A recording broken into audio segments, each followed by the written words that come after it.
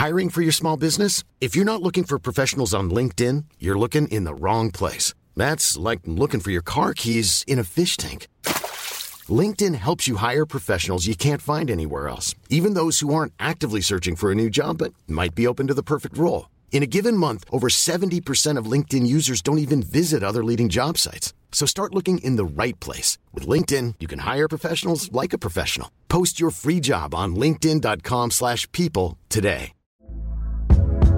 Hey there, it's Michelle Norris. I'm host of a podcast called Your Mama's Kitchen. When I travel, I'm usually looking for a way to find a taste of home when I'm not at home. And one of the things I love to do when I am at home is entertain. And Airbnb allows me to do that. When I was in California recently, I rented a house that had a great kitchen. And when we were sitting around the table, we're all thinking, we're in someone else's house. Someone could be in all of our homes as well. If you have a home, but you're not always at home, you have an Airbnb. Your home might be worth more than you think. Find out how much at airbnb.com/host. Ryan Reynolds here from Mint Mobile. With the price of just about everything going up during inflation, we thought we'd bring our prices down. So to help us, we brought in a reverse auctioneer, which is apparently a thing. Mint Mobile Unlimited Premium Wireless. How to get 30, 30, bit to get 30, bit to get 20, 20, 20, bit to get 20, 20, bit to get 15, 15, 15, 15, just $15 a month? Sold! Give it a try at mintmobile.com/switch. $45 up front for 3 months plus taxes and fees. Promo rate for new customers for limited time. Unlimited more than 40 gigabytes per month. Slows full terms at mintmobile.com. You are now listening to the SeiBeiCast, the #1 old school RuneScape podcast featuring guests from all across Galanor. To support this podcast, visit the Patreon link in the description. All right, welcome to the SeiBeiCast number 98 with Tasty Life and Prison Joe. How you two fine gentlemen doing this afternoon? Pretty lovely. Not quite that lovely. I just woke up, but I'm getting there. What is that, by the way? That little like echo noise that you have, is that like a little filter thing? It's just it's Go XLR. It took me a while to set it up to get to the perfect level. If I ever fuck it up and lose it again, I don't think I'll ever find it again. But it's just at the perfect level. Okay, I gotta get one of those. I love those. So, Like a little bit you can do, honestly. yeah, the Go XLR is for, at least for streaming purposes. There's definitely a lot of different bits and things you can work out on it. It's got all kinds of stuff. Even if you get the mini one, the mini one's a good. That's probably more bang for your buck if you get the small one. But yeah, I highly recommend. Well, we were just talking before we started this that I plan on moving back to Oregon after living in Alabama for almost 4 years of this. Well, not quite 4 years. I guess it's been 3.5. I did live in Baltimore for like 6 months when I first started streaming. But it's going to be nice just going back to the West Coast. I don't know. Why did you move to Louisiana or whatever you said? Well, I was going to add too. Alabama. He's in Alabama. What were some of the aspects you liked of living in Alabama, and what were some of the aspects you didn't like? That'd be some questions I have for you. So the rent is dirt cheap here. First of all, like I'm sharing a 3-bedroom, 2-bathroom apartment, 2 stories, and it's it was less than $1,000 a month when I first moved in here. Now it's like about $1,100 because we're going month to month. But between 3 people? Yeah, between 3 people. So like I'm paying like not even $400 every single month. And the hell? It is cheap as fuck. And so that's just been really great, just growing a stream, because there's never really been that much stress of like I gotta pay like so many bills. No, it's literally just like pay a few $100s every month and live. So that's been nice. But the reason I came here was because I was going to go back to school and finish my degree, but I had no idea what I wanted to do. So I just moved out with my brother, who had an internship in Baltimore because he had just graduated from college. And I went out there and I was like, I'm just going to try to stream RuneScape. And like, I had some savings because I would go to school and then out of state, and then I'd go back home, work. And I lived rent free at my parents' house. And so I had some money saved up, went out there. Obviously, my savings was just like got blown like immediately because like I was making like, $100 a month from streaming initially. I'd, pulling very few viewers, just trying to grow it from scratch. But eventually my brother got a job in Alabama. I moved out with him because I was just going to stick with him. I didn't want to go back home and try to stream. And it just kind of worked out. And now I want to go back to Oregon really bad. I want to get a place out there. by myself. Yeah, I didn't even know you were from Oregon. Yeah. So why are you moving back? You get a place by yourself too? You trying to buy like actual real estate, or are you gonna rent somewhere? Yeah, I'm gonna rent somewhere. I would love to actually get a place there. I'm not in that position currently. But the reason I want to go back is because shrooms are decriminalized now. That's not like that's part of the reason. No, but the country voice. Are you gonna reveal your idea on this podcast, or do we have to wait? No, I think I'll save it. I think I'll save it. But like the idea, I think it's gonna be really fun. I can't really share it, but yeah, I don't know. Is it a redacted, like, influenced idea, or is it just an idea? No, it's just it's an idea that came to me on the come down of one of my trips, and it was just so beautiful. And I was like, I knew I was still in like this altered state of mind slightly. I knew what reality was, but and I was obviously coherent enough to send out a tweet, which, by the way, dangerous. Do not be tweeting when you're on drugs, children. Out there. No. the Eliu tweet, dude. You need some on mushrooms again. I need your vape. No, I think you're fine. We just need to tell T Papa not to tweet when he's under the influence. I think he can't tweet okay. Ever, bro. No, but Oregon is genuinely such a beautiful place. I grew up there, and I really didn't appreciate what I had. That was just life. And then moving outside of it, I'm like, yeah, I want to go back. I like it there. Yeah, my brother grew up in Oregon, or not grew up. I just copied you. He went to college in Oregon, and so I've spent a bunch of time out there, and it is probably the most beautiful place in the continental United States that I've been to. Yeah, it's gorgeous, and there's so many beautiful waterfalls and nice hikes and stuff that I really did not appreciate when I was a kid because I was just like a lazy sack of shit and was like, yeah. I don't know. I took it. You've been hiking recently. I saw your little Apple Watch, bro. You've been moving.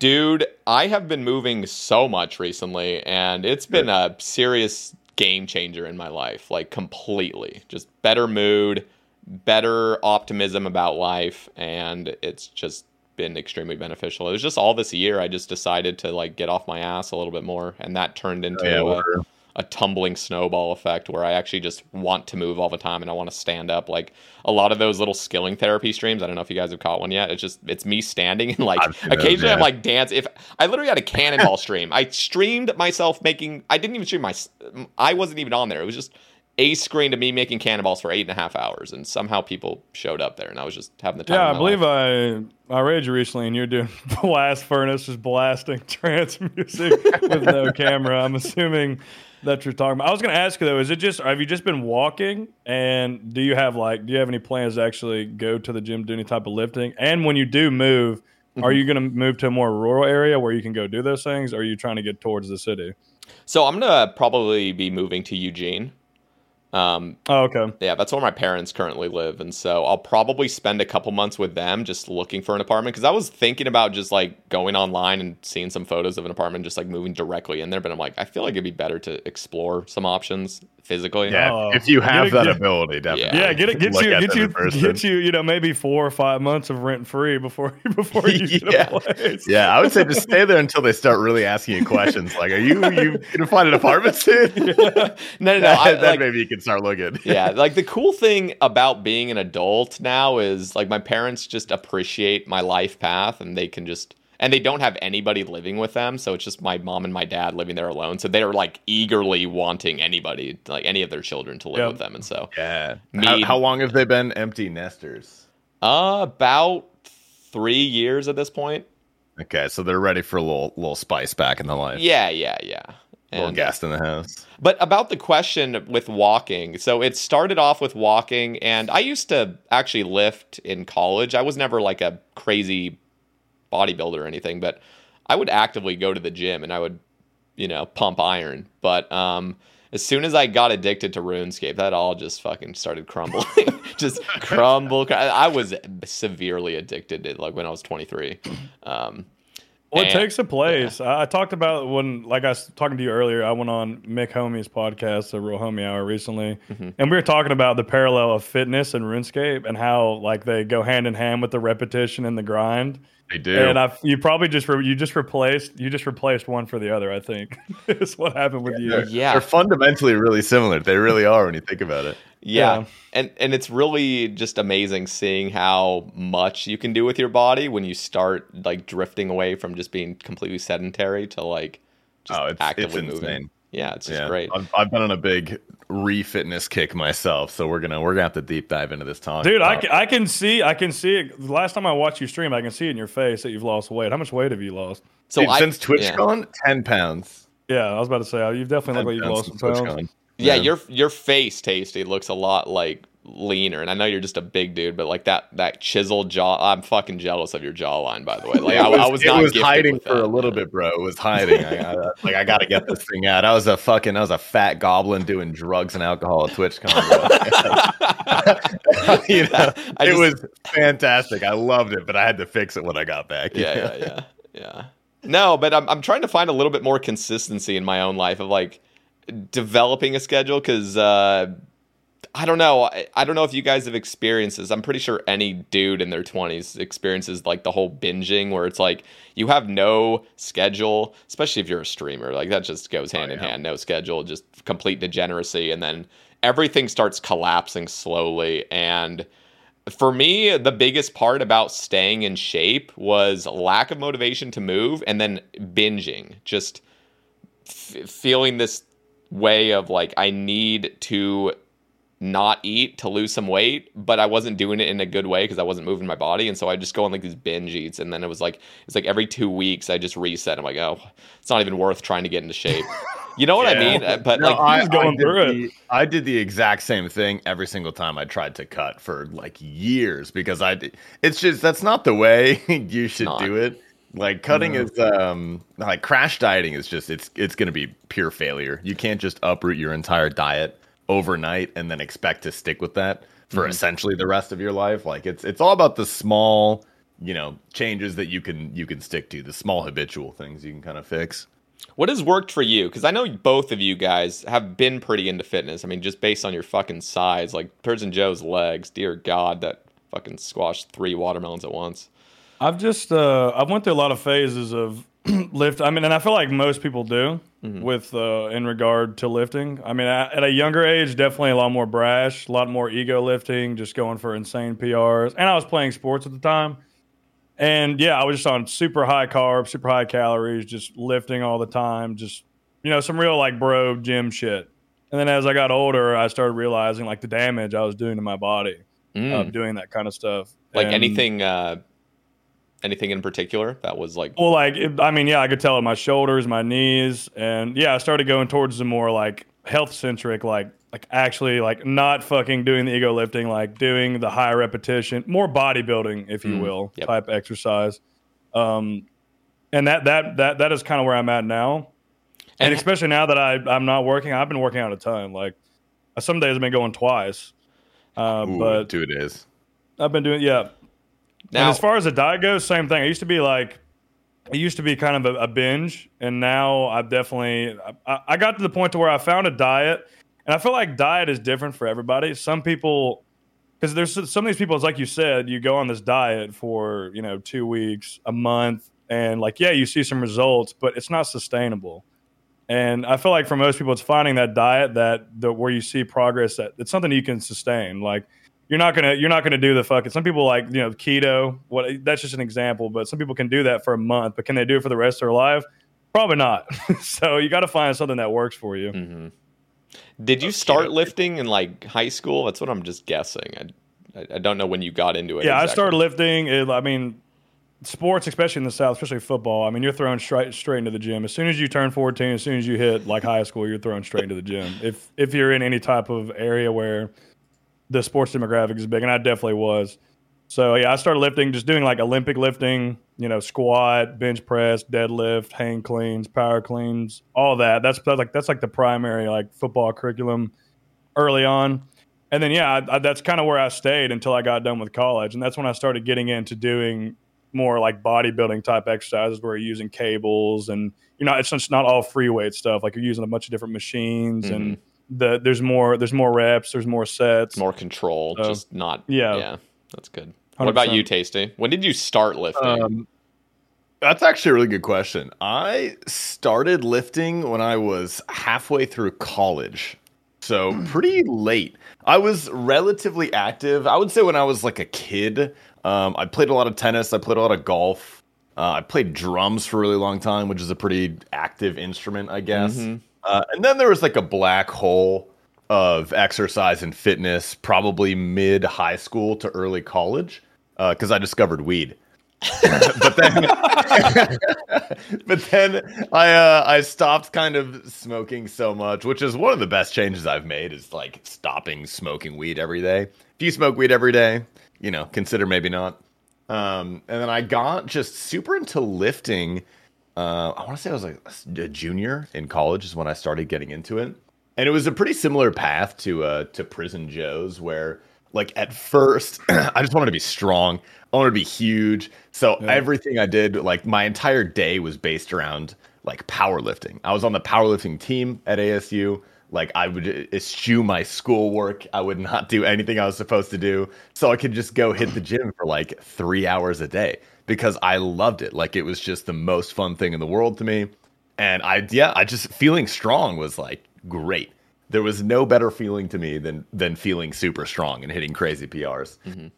But like Prison Joe said, it's fun and it's good to do if you're safe, but it's not really something you can do the rest of your life unless you're really dedicated to it and really, really smart with how you train. And if you're in college powerlifting, and using anabolic steroids, that's also helpful.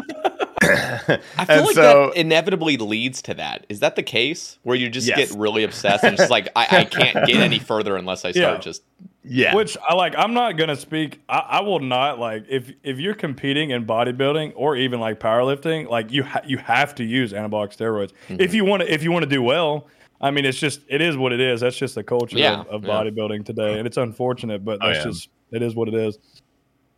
Yes, do steroids. They're cool. Or never mind. Seder, if you had to guess, this is the statistics I saw a while ago somewhere on the internet, so it's probably true.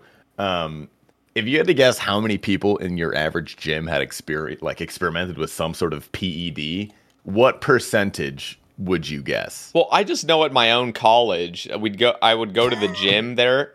And probably even higher. it's very easy to just see, like, based on my own personal body, like physique, I'm like, okay, there's absolutely no way I could ever get that big by just eating and lifting. And so I don't know. Obviously I don't know a percentage, but I would say like the meatheads there, like 90% of them at least. Like, oh yeah, well, like the giga meatheads. For sure. Like you can literally tell when a guy is taking stuff because they look unnatural, and people can say that's natural, but that's just because everyone's doing it. So it's just like, oh, maybe that is natural, but it's like no. Yeah. Well, the funny thing is, there's a lot of people that take it that you can't tell. Like the number is 25%. It's 1 in 4 people have experimented with something. Only experimented. Yeah, okay, like a in college, I swear it's so much more. If you go to a college gym, it's going to be a little higher. Okay, yeah. I would imagine. The thing is even if you're using anabolic steroids, you still have to work your ass off. Like, say what you want about people who use them, but those guys are working out twice a day. They're working out 6 to 8 hours a day. Like, they're really destroying themselves to get that physique. Eating too. Like, if you can tell they're clearly on steroids, not only are they on steroids, but they work extremely hard. Yeah, they're going off. Yeah, no, for sure. But it really sucks if you stop taking steroids and then you stop lifting entirely, because I've seen like those jiggly man boobs that start forming afterward. I'm like, there's a smart way to do it and a not smart way to do it. I feel like I'm promoting steroid use. I want to go out and say that it is definitely, like, especially if you're not competing or doing anything, it's not good for your health. It's all negative effect in the long run. Like, you should not be using steroids. I'm just saying that those guys who do, I'm not going to discount their hard work. I know they're at least working their ass off. The ones that have the insane physiques that you see on Instagram or whatever platform. Yeah.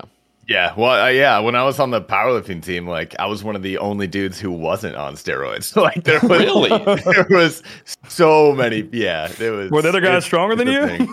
Oh my god, yeah, dude. Well, dude, there was this one guy who was like 6. His name was like Tyler or something. He was like 6'4", 6'5", and like big. He looked like an actual gorilla. Like, he was a beefy, big, hairy back, and like. he would say he was natural, but really he was on TRT, which is like testosterone replacement. So that's steroids. That's doctor prescribed steroids.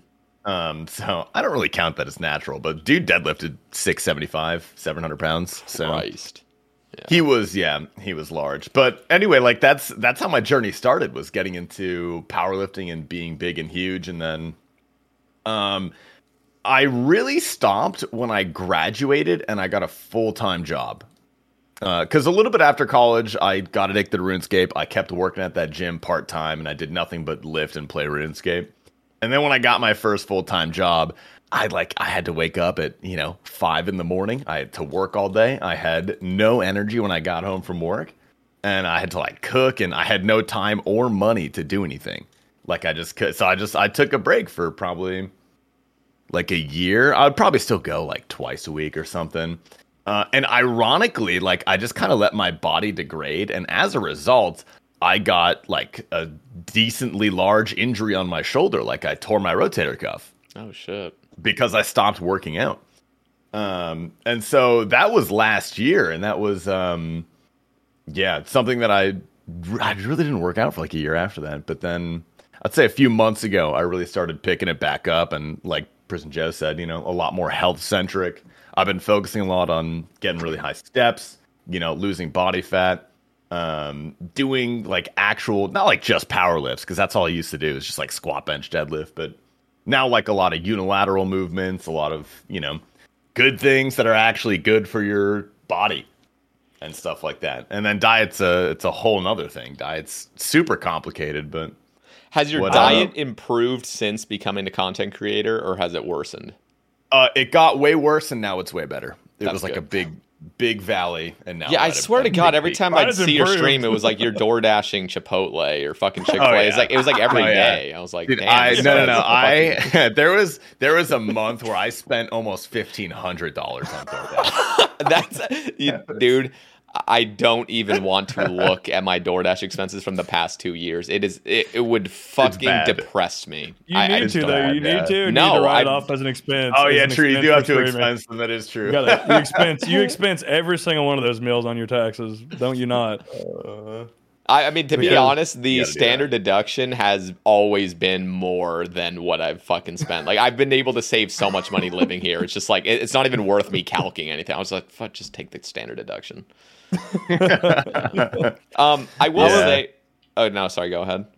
No, I was gonna ask Max. You were talking about when you were younger and you're working out, how much you enjoyed it. How it was just this mad. It was just, it brought you excitement. You're just excited to go to the gym.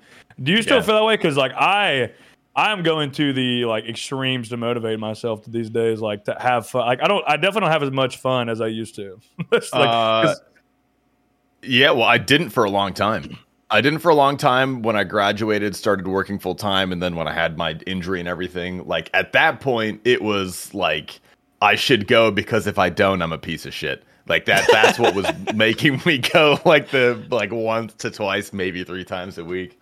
But yeah, after TwitchCon, I hired a coach, one of my good buddies I used to work with, who's a giga brain, just massive IQ.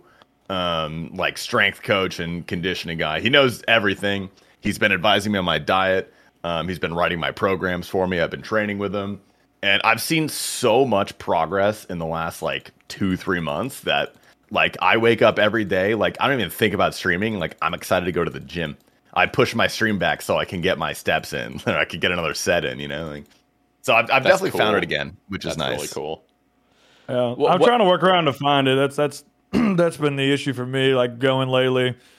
I've been feeling demotivated, and I've been on the whole Joe Rogan, I'm having to picture people dying in front of me to motivate myself. I've been trying to imagine people dying in front of me to try and stay motivated at the gym to push through the last few sets. I think I've been going. I mean, honestly, since after I resigned from my job, I've definitely, my diet's improved, because now I have time to actually meal prep and sort things out. So that's definitely, I've been excited about that. Cooking is finally, I'm excited to cook, but the gym, I'm still trying to figure it out. But I think jiu-jitsu might save me, because that is, I'm always excited to go to that. But as far as the gym goes, I'm rolling all the time, because I don't have anything else to do. Yeah. But Yeah, I guess I just need to find a different program. I assume is what will do it, because it sounds like that's what's done it for you. Yeah, just changing up your goals a little bit, honestly. And I don't know. For me, I guess it was like just seeing the actual visual progress or having some sort of measurable way I can make progress. Because there does come a point, especially when you've been training really hard, like naturally without, any steroidal enhancements for years and years, your numbers don't really go up. They go up. You add 10 pounds to your squat in like a year of hard, dedicated training. And it's like, that's when it's hard to stay motivated. Yeah. That's what I was at. I was like, I would really have to step it up to that next level at the end of college. And I was starting to feel the burn then for sure. I will say it's a lot easier to be motivated to look good. Because for me, it used to be just looking good and feeling good. Now it's really about my personal health, because I've just had some experiences and some realizations that like I want to be healthy when I'm an old man. My grandparents on both sides, like my two grandparents on my mom's side have already passed, but my dad's side, like they're obese, respectfully, but like they're always hurting, And like, sure. It's just like the worst way, because you're like 60 and, however much longer you have to live, but you're also like, 80 pounds overweight. Like that's you're not really a fun life. You're eating yourself to death in that situation. Yeah. And it's like impossible to move because every part of your body is hurting. And like, I'm realizing that for some reason, being young, it feels like you'll never get old. And now that I'm I'm approaching 30, I'm like, okay, I can actually see myself getting old, and I want to just be. How tall are you, Sutter? I'm 5'11". Okay. I say I'm 6 foot on any dating app, yeah. 6 foot, but like You're 6 foot. I'm 5'11". Show up with some Chelsea boots on. I was going to say, they got to stay healthy. The big boys don't last long. Like that's actually statistically proven as well. Like the taller men. So I gotta keep it together. Yeah. What? Okay. So you guys are what? Both like 6'4"? Yeah, 6'3". I'm 6'2" 3/4", but I'm 6'3" on dating apps. Yeah. Yeah. So how is that with lifting? Because I know at a certain point that I don't know at what point, but it becomes a problem to like bodybuild when you get too tall. It's just like you're.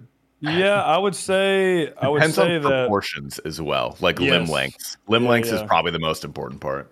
100%. I was going to say, like, taller men typically, like, on things like bench press, they're going to struggle more, right? Get the longer arms, get the longer range of motion. But then there's saying that there's benefits. I feel like being taller for deadlift is a benefit.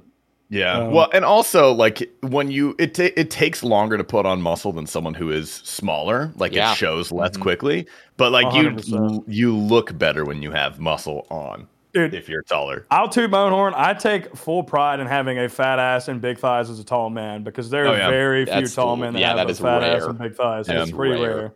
Yeah, so I definitely got that dumpy tree trunk, But like the cool thing is like you started lifting when you're 14, so you just have this frame, and you're just genetically you have a frame that's just bare. Like you I would say the thighs definitely come from starting at that young age, and then also like in the peak like of my lifting, I was playing offensive line at a collegiate level. I was like 305 pounds. Yeah, like, I'll never be that strong again. I'll never be that big again. Like, is it fun being that big? It is fun when you're in the gym. It's a blast because you're throwing like what about like 4 plates, 5 plates. Just like you're just going in. No. That's the negative thing is the lifestyle because you fucking I gotta go upstairs. You get up there and you're sweating, bro. I gotta go upstairs. It's tough. Like in a short burst, like if say you were to fight me when I was that big, if you make it out of the first minute, you could kill me, but you're probably not gonna make it out of the first minute because I'm gonna fucking a monster until I'm fucking gassed. So, that is, I'm not gonna lie. Like when I think, I don't even know how big I could get if I really tried to like push myself. I have no desire to get big. I would like to get lean and muscular, but just at an appropriate natural level where I'm just mainly doing calisthenics. That's what I've been doing as of the past few months. And I always talk about walking mainly because I feel like I want to. When I make those videos and I say like, oh, I've been walking and stuff, I feel like it's just really important for a lot of people that were in my shoes that were just had no motivation to move. at all. I feel like being able to show the results of just a simple lifestyle change of just walking every day. Because for me, I used to think walking did nothing. I actually believed that. I thought walking was literally pointless. I thought you had to run. No, walking does like a pretty. If you walk enough, it's pretty significant. The amount of calories. Yeah, I mean, you just got to put in more time. Yeah. You burn like 400 calories an hour, and that's just a step is a step, you know, the easiest thing ever. And I don't know. And so like that's what I was trying to push at. And of course, I had to do all this in like really small steps because for so long, like I said, in the past years, it was like binging and trying to go on these crazy exercise routines for like 3 days and then burning out for like 2 weeks. Yep. It would just repeat. And I'm like, okay, I got to find something sustainable. So it was all step by step. I did it a lot more methodically this time. And I have been doing calisthenics. I actually have been doing like a lot of kettlebell stuff. I've started to realize the importance of just full body movements and working out rather than, I don't know why. I put myself in a box where I thought I needed to do like isolation movements because in college I used to be like really obsessed with like isolating muscle groups, which I was pretty strong back then for my own size. But I mean, for, again, comparing myself from then and now, not compared to anybody else, but I think you're doing it right. If you want the most bang for your buck, like that calisthenic full body stuff is going to be the way to go. Now, if you have like 2 hours or you want to really go in the gym and get after it, yeah, do all the isolation stuff. That's going to be best for you. But if you're just trying to get lift for life, baby. Yeah, if you're trying to just get the quick workout in, like there's all kinds of different home workouts where you can involve your full body, and you can hit a hard sweat for 30 minutes and get a pretty good workout, and it's good. It's better than nothing. That's always what I've told myself. Like those days where I am piss poor motivated and feel like shit and don't want to do anything, I would just go out and walk for a couple miles, play some music, and just walk. It's better than nothing, and you're getting something out of that day. You're not taking a loss that day. Yep. It's still and after you get done, you feel good too. Like, well, damn, at least I went and did that. Mm-hmm. Yeah, it's been just pop on a podcast. Oh, absolutely. Yeah, the Based After Dark podcasts have been absolutely popping off. Like, I love just listening and walking. It's just fun because everything's relatable. Like, I'm so glad you guys have like started that. Like, seriously, it's been. Well, you're the inspiration, brother. So thank you. Yeah, I was about to say like we started off getting a couple hundred people listening, and now we have a few thousand people who listen. So. We didn't expect it to go anywhere, to be honest. But yeah, now we kind of like watch what we say a little bit. And, I wanted to ask about that actually, because that is something where it's like you want to make a podcast where you just can talk about whatever's on your mind, but it eventually and it was the same thing I dealt with where like I was down initially when I started my podcast to get anybody as a guest on the cast.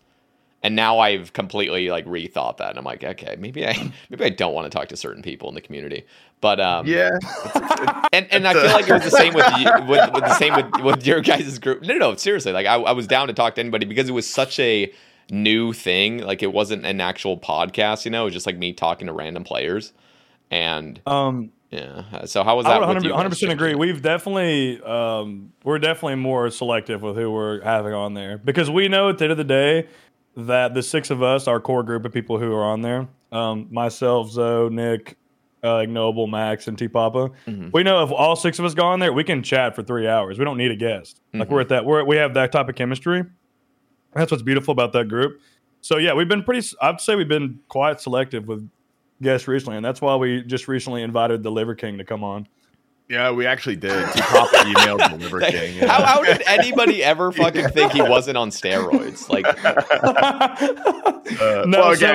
everybody knew, but like, having the proof. But here's the thing: we actually did invite him on because he came out and he said, "I want to go on any and every podcast to talk about my steroid use."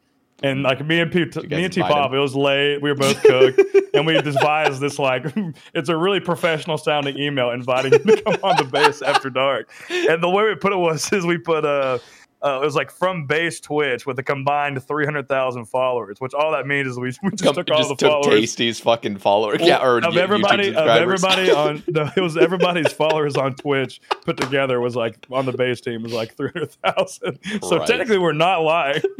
So, but we did invite him on, but I doubt he'll respond. But it would be funny though if one day you're just chilling and you just saw us throw a thread up for Liver King on our Dude, that would be so sick. Oh my god! I would genuinely talk to him though. It would be entertaining. It'd be good content. It would be. And honestly, like that'd be huge for us. Like imagine, dude. Like But you know, the funny thing about Based After Dark is it spawned because we would always hang out in Discord super late at night and just have these like unhinged, off the wall conversations, and then we would joke like this would be like a funny podcast because we're just talking about entertaining shit. And then like, you know, we did turn it into a podcast, and as the success has grown a little bit with the podcast, it's like, well, we can't really say some of the things we were saying, you know, on the late night Discord conversations. Yeah. And so, yeah, we need like a Based After Dark is what we need. Yeah, we've found it just nobody can listen to. It's pretty genuine for the most part. We rarely edit anything. It's pretty rare, but every now and then, like, you know. Yeah. No, editing is usually for like it's usually for personal details, or Ignoble says something racist, but you know. Dude, I think also what helps is that you're all streamers, so you all have somewhat of an etiquette, you know, that you follow. And exactly. That just makes it a lot easier. If you guys were just RuneScape players that had no fucking idea how the internet worked, like that would be a problem, probably. Yeah. Well, we did it live. We got by doing a live podcast, and we didn't have any issues. We didn't have to edit nothing. So I mean that speaks for itself that we were able to do an entire full base, and we said some pretty wild shit on there, but we kept it within the TOS of Twitch. Yeah, that was a lot of fun. Have you ever considered doing a Sabecast live? That would be sick. I have considered it, but I always like, I don't know, I'm like, why do that, I guess? Like, it's added pressure that you don't necessarily need, I guess.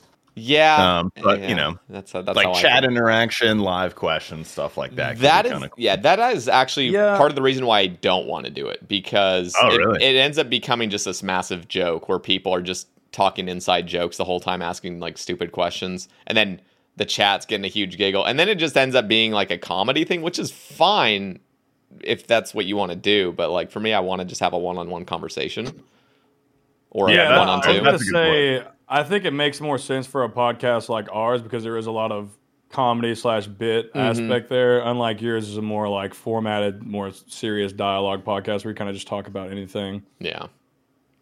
It is a little bit different as well, doing one-on-one conversations. That I will say, it's really refreshing for me to listen. Well, first of all, some podcasts that have 6 guys on it and girls can be a train wreck because nobody respects each other's voices and they just want to talk over each other. You guys have literally nailed that. It was just really organic. It feels like every time I'm listening to you guys are extremely respectful toward one another and can just shut up when you see somebody about to talk. And when I was on there, on your guys' episode, I loved it. I could talk freely. I didn't feel like I was about to get interrupted at any second. And you guys have that like really nice chemistry together. So, but I really like the one-on-ones as well. I feel like having more than 3 or 4 people on, you pretty much need face cams in order to see who's about to talk, because it just ends up it becomes interrupt city. I've had a couple episodes where I've had 2 guests on where it's just like, oh shit, like we're kind of just talking over each other over and over. So yeah, that's a pretty good point. And yeah, there's definitely a dynamic shift when you go from I would say like 3 to maximum 4 people. Once you get past that, there's a pretty large shift in dynamic in the podcast, I feel like. 100%. And on our podcast, I feel like we kind of know that, and that's like what comes from us sitting in those Discord calls in the past, is we know the energy. So when somebody is like we know when to let somebody carry. When someone has like a good thought to get out, like everybody will shut up and listen to it because they know it's going to be good. So I feel like it just comes with time. But every now and then we do still interrupt each other. It's just impossible not to sometimes. But for the most part, like you said, we try and stay as conscious as possible. Like I'll shut up, or if I hear like maybe Qnix is about to say something, I'd be like, go ahead. You know, just let him go. And I'll just hold my thought. Yeah, that definitely comes from all of us, number 1, being streamers, and all of us, number 2, being friends for, you know, the past 2 years and spending all that time in those DGen Discord conversations. What I will say, it's kind of selfish of me, but I've really enjoyed the one-on-one conversations because it's put me in a really unnatural position. I don't feel like I've ever been a person that just wants to talk to a random stranger for 3 hours. Like, not random stranger, but a person I've never talked to for 3 hours. So it's given me some life skills to just be able to talk to somebody I've never spoken to, and I have to talk to them one-on-one. So selfishly, it's been really good for me. It's actually kind of helped me expand, and I think I've grown a little bit more empathetically, if that's a thing I can, is that a phrase? It has to, because some of the personalities you've brought on this podcast are not talkers, right? They're not they're not people like me and Max. You gotta pry it out of them. Like, I mean, we're talking about RuneScape players, so some of them are very, some of them at a very high level, of course. So they're very introverted and awkward, and I'm sure that's definitely taught you a lot. Yeah, and it's been cool because I've had guests that talk a lot. And I love it because I just get to sit back and just fucking chill. But then I've had guests where it's like, oh shit, like I actually have to take control of this and like ask genuine questions. And when I only get a few words response, it makes it difficult, but it's like a challenge I accept. I'm like, all right, like how to make this guest look as good as he can, because that's what I really want. I want like every episode to be their episode and make them shine. I think that's like a really good way to go about it. In fact, I've gotten a lot of comments from people just saying like, I've never even considered watching this guy's stream, but after he or she went on your podcast, now I'm like really interested in their content, and it's because they see another side of them and they get to just hear them for a few hours kind of uninterrupted in a way. 100%, because just from, I remember when I came on here last time, and there's a few different people who still watch my stream today who came from that. They found me through that podcast and they liked what I was saying, so they came and watched. But there's a massive redeeming value about having a guest on who is definitely shelled up, and then by the end of it, they you made them shine. Like a good example for us, so we had Guns Chili on, and towards the beginning he was very shelled up, like he wasn't giving us too much, but by the end of it, like, we were all friends, and he was, it was great. It turned out to be a really, really good podcast. Yeah. And then, like you said, there's the easy people. Like, they had Nine Rain on. I wasn't on that one, but he won't shut the fuck up. Like, he could talk. He could talk forever, dude. And he's amazing. I love he's if you want a good podcast guest, get him on. Wait, have you had Nine Rain on the not yet? Not yet. Wow, you got to put him on the list. That'll be an easy one for you. Yeah. No, this next year, you guys are actually the first episode of year 3 Say Cast. So this whole next year, I really want to focus on getting more YouTubers on. And I know Nine Rain also streams, but I want to get to more of the YouTube side of content creation. I feel like I've only had a few actually dedicated YouTubers on. And when I'm settled. That's a big name. I'm really hoping on getting. I have to reach out to him. I'm sure he would. I mean, that dude's living in a mansion, so he's got those Swampletics dollars, bro. You might have to go through his assistant, but his agents and everything. Yeah. No, it's fun though. Really good, so have you guys felt, I guess, uplifted or benefit? Have you guys felt the benefit of doing a regular podcast? I know you guys aren't on every single episode, but has that been a positive in your life? Just based? I not even just from people coming into my stream and being like, yo, love the podcast, which I have surprising. I've gotten a large number of first time chatters who will come in, be like, yo, love the podcast, drop a sub, and I'm like, dude, hell yeah, this is incredible. But I don't know, just the weekly routine of, and having a podcast and maintaining and editing and uploading is a lot of work. It's more work than you might think, but it's just been a lot of fun, honestly. And getting to know so many different people in the RuneScape community and the Twitch community at large has just been rewarding. It's really nice. It's a lot of fun to do. What about you, Seth? 100%. It's been very beneficial for my stream. I love the podcast setting. I feel like I can thrive in it, especially the way our dynamic is, where I can breathe. I can try and breathe my terrible forms of comedy into our podcast. I love it, man. I really enjoy it, and it's definitely a really big driving factor for something that helped me just make the decision of resigning recently and doing content creation full time. If I've said it many times, if I hadn't have met all these different content creators in Based and outside of Based, there's no way I would have I would have just stayed on the one track mind I was on, and I probably just would have continued doing what I was doing. But after I met everyone and saw like the potential, really what I see is the potential, and that is really what has drove me to make the decision.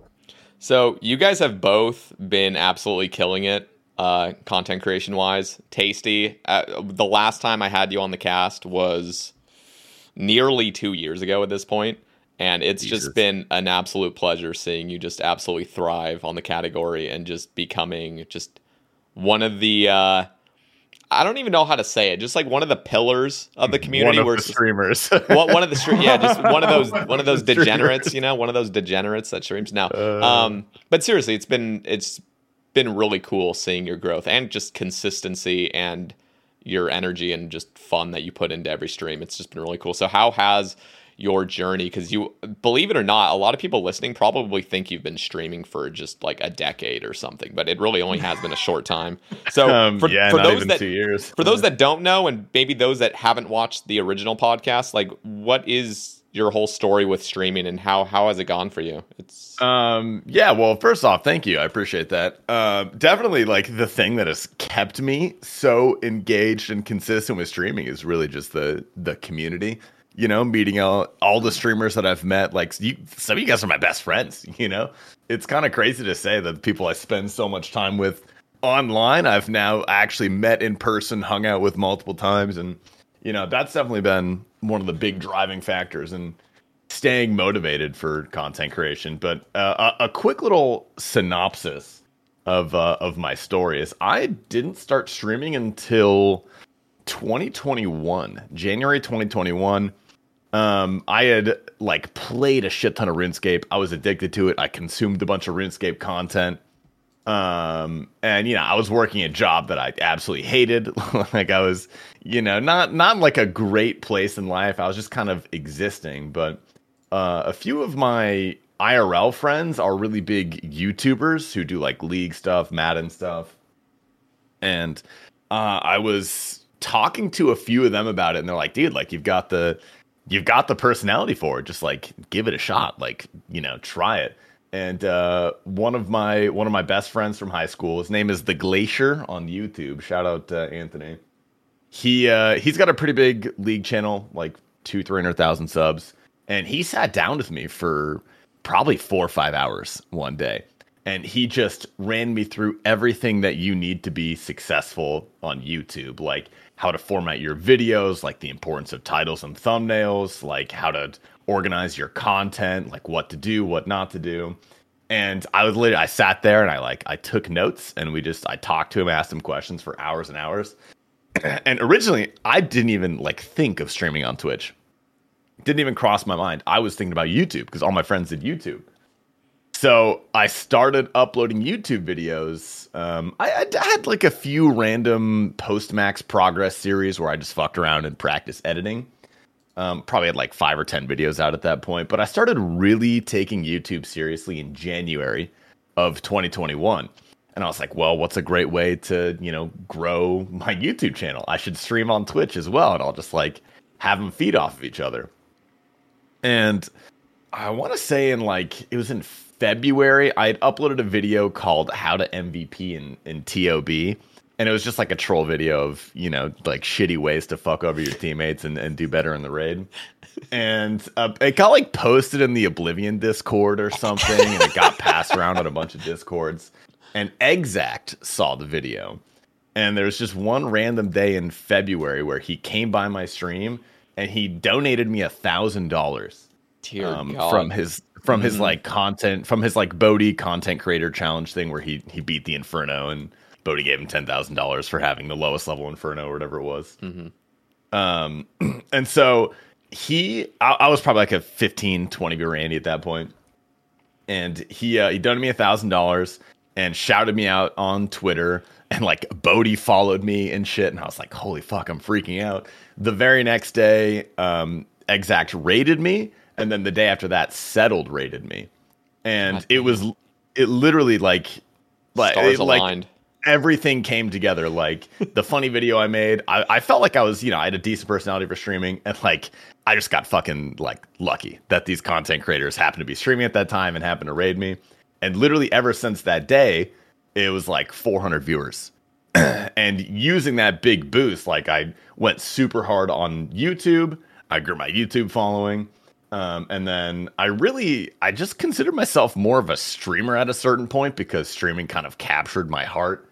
And I put a lot more effort and time into streaming than I did into YouTube. But I just, I fucking did them both and kind of had them feed off each other. And that's just what I've been doing for past 2 years. So that's the story in a nutshell. That's so cool. Yeah. It's really cool because like I know, every creator almost feels obligated to say like, luck was a big part, and it is. I mean, it is a big part. It's a really big part. Luck is a big part, but the thing is it isn't all luck because yes, you got that luck, but you also capitalized on it big time, and you realize like the luck that you had just been brought, and you really just win hard. Where a lot of people might that's what I've been that's what I've been trying to like work on is every time someone would ask me how to like how I got big in streaming or anything, I'd be like, I just got I got lucky. So I'm trying to give myself a little bit more credit for being consistent, and caring about the environment of my stream for sure. You should. I think luck is involved in everything, but obviously some are more lucky than others. Like I'm sure Sebe's path, like he didn't have that amount of luck, and I know I did. I definitely did in my first 3 or 4 months of streaming. But exactly, I mean, that's what I'm saying. Yeah, it all depends. But yeah, at the end of the day, you still have to. If you just would have done nothing after that, nothing would have happened. You continued to work and got you to where you are. Mm-hmm. And so now I want to ask you, Prison Joe. You have recently gone full-time streaming, so I want to cover all that with you. So just. But I guess that just a brief history of you starting out streaming, just so people can kind of get the full story, and then you can talk about what made you finally quit your job at Kroger. Yeah, so I've been pretty transparent at Kroger. Sorry. I've been pretty transparent. I've in the last 6 years, I've been working in the realm of law enforcement, multiple positions, multiple different things, all the way from like response teams in prisons to narcotics work to just regular police work, and then till recently supervisor and supervision in police work. But yeah, I mean, I started streaming in 2019 on my shitty laptop, terrible webcam, awful mic, gain turned all the way up, shitty electronic or EDM music. At least you weren't one tick flicking, were you? I can't see you be one of those like one tick flick Andy that has game sounds all the way up. Yeah. No. There was definitely didn't even understand what a tick was at that point. First off, That's and good. Second off, I was just killing Vorkath because I didn't have the pet, and it ended up taking me 10,000 KC to get the pet, and obviously that's how I met. First met Neil, which I talked about before. Then I met you and Fatty C. And throughout that time, because I streamed, but it was on and off because of work. So when I switched positions and I'd have to do like these long stints of training, I quit streaming. And then the most recent time I came back, I'd stage streaming. I got partnered, and then everybody you get partnered, and then you have kind of the fall off. I guess I think everybody's whoever's taken like the traditional route of because I would like to say I networked, but not really too much. I mean, I was pretty much on my own. I wasn't too much. I felt really weird, like chatting a bunch of people's communities and reaching out, or like I just kind of wanted to do it by myself. Obviously, I've realized over time, and this is advice to any creator out there, that nothing is done alone in content creation. All the best things I produced and put out have been with other people. Whether it be Top Tuesday or the podcast or the vlog, whatever it may be, like all the best content, it always involves other people, in my opinion. And if you just look at any other section at the highest level, they're all doing it together. There's always some type of group or some type of aspect where people, they're using each other for content, and they're doing it because it's a better product, at least in my opinion. But yeah, so I got partnered, and I kind of had like a fall off, and I was kind of confused on what I wanted to do, and I got into Based, and I met Max and everybody else, and I started to like actually watch Twitch and like go in other communities, become a chatter, become more familiar with the culture of Twitch, and I learned a lot just from watching everybody. And one of the main things I learned, especially watching Max, is just to do whatever the fuck you want to in the game. I was like forcing myself through these grinds, and I just wasn't enjoying it, and it showed. And I wasn't having good streams because of it. and I started to change the way I did things and kind of do what I like to do. And then the numbers started going back up again. And then we got the podcast going. And, you know, I've worked a long time, and I would say probably the last 5 years, there hasn't been like a week, like an actual work week where I haven't worked at least like 50 to 70 hours or something crazy. Sheesh. And, you know, I had a conversation with a few different people who are important to me. And I just decided that I don't want to look back when I'm like 30 something and be like, damn, I wish I would have just gave that a shot. And there's no reason for me not to. Like, I have plenty of experience. I have plenty of certs, and, you know, I've got degrees. Like, I can get another job, right?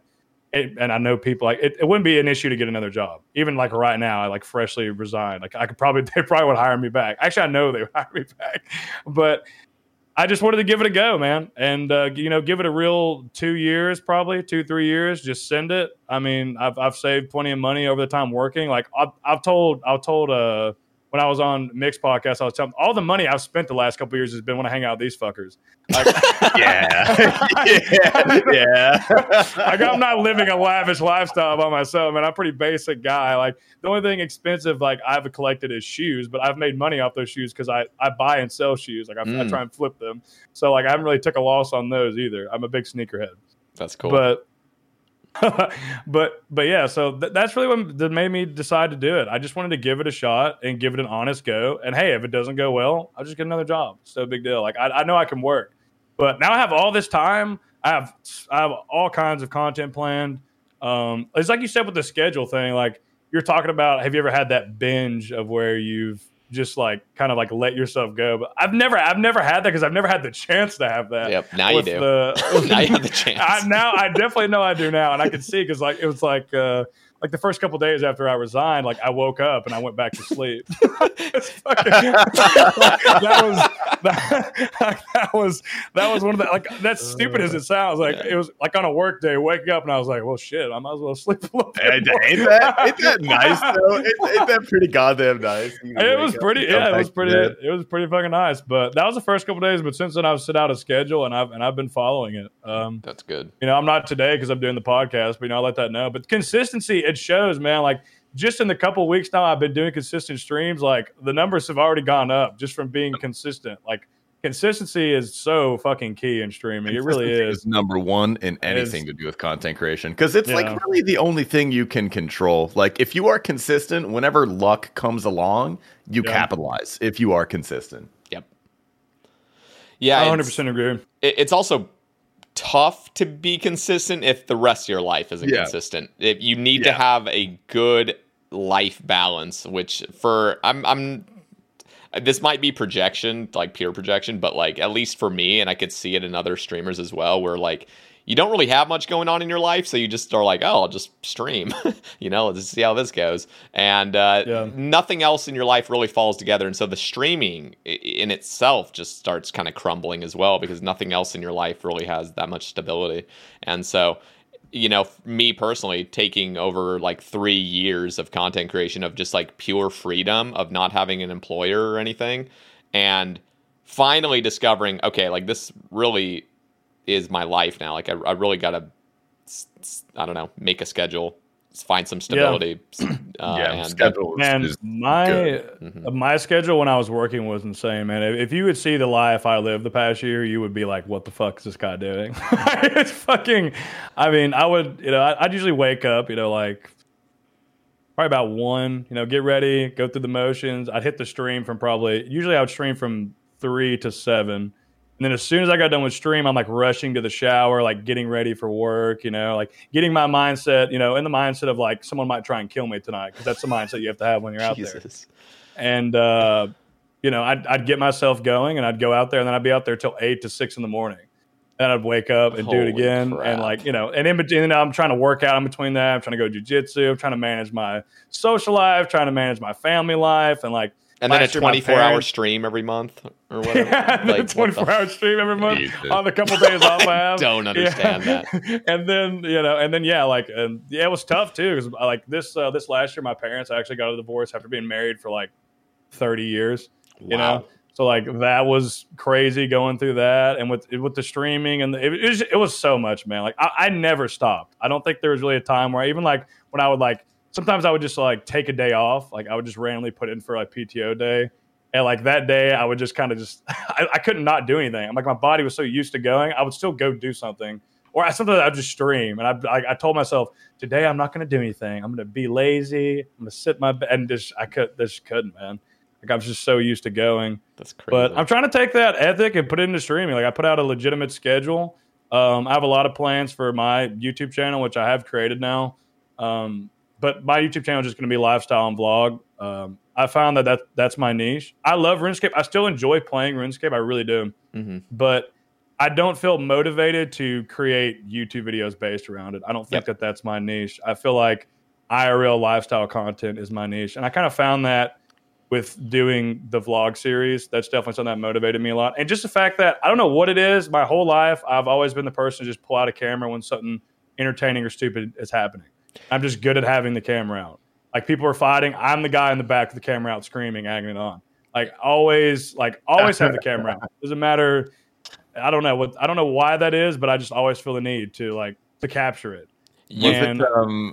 Episode 3 of the based TwitchCon vlog where you vlogged the accidental party was probably like the best. Like I felt like I was back. I felt like I was back at that party. It was captured so well. Yeah, so that's what I like, and I have a lot of plans where it's not just going to be when I do the base meetups and stuff. I'm still going to put that stuff on our YouTube channel and make the vlog for the official base vlog if you want to be just narrated by me, whatever. Mm-hmm. But as far as my channel goes, I want to do everything, like holidays with the family. I want to make workout videos that actually go through, fitness videos where I'm going through different workouts, upper body, legs, cardio, all kinds of different splits and stuff you can do. I got a lot of plans, I got a decent camera now. I got a good mic for vlogging and filming. The phone cut it for the first vlog there, but I'm upgraded the equipment, so I'm ready to pump some shit out. I'm gonna start filming stuff soon, and I'm actually going to Arizona in a couple weeks, and me and Max here will be filming a few different things as well. That's exciting. That is true.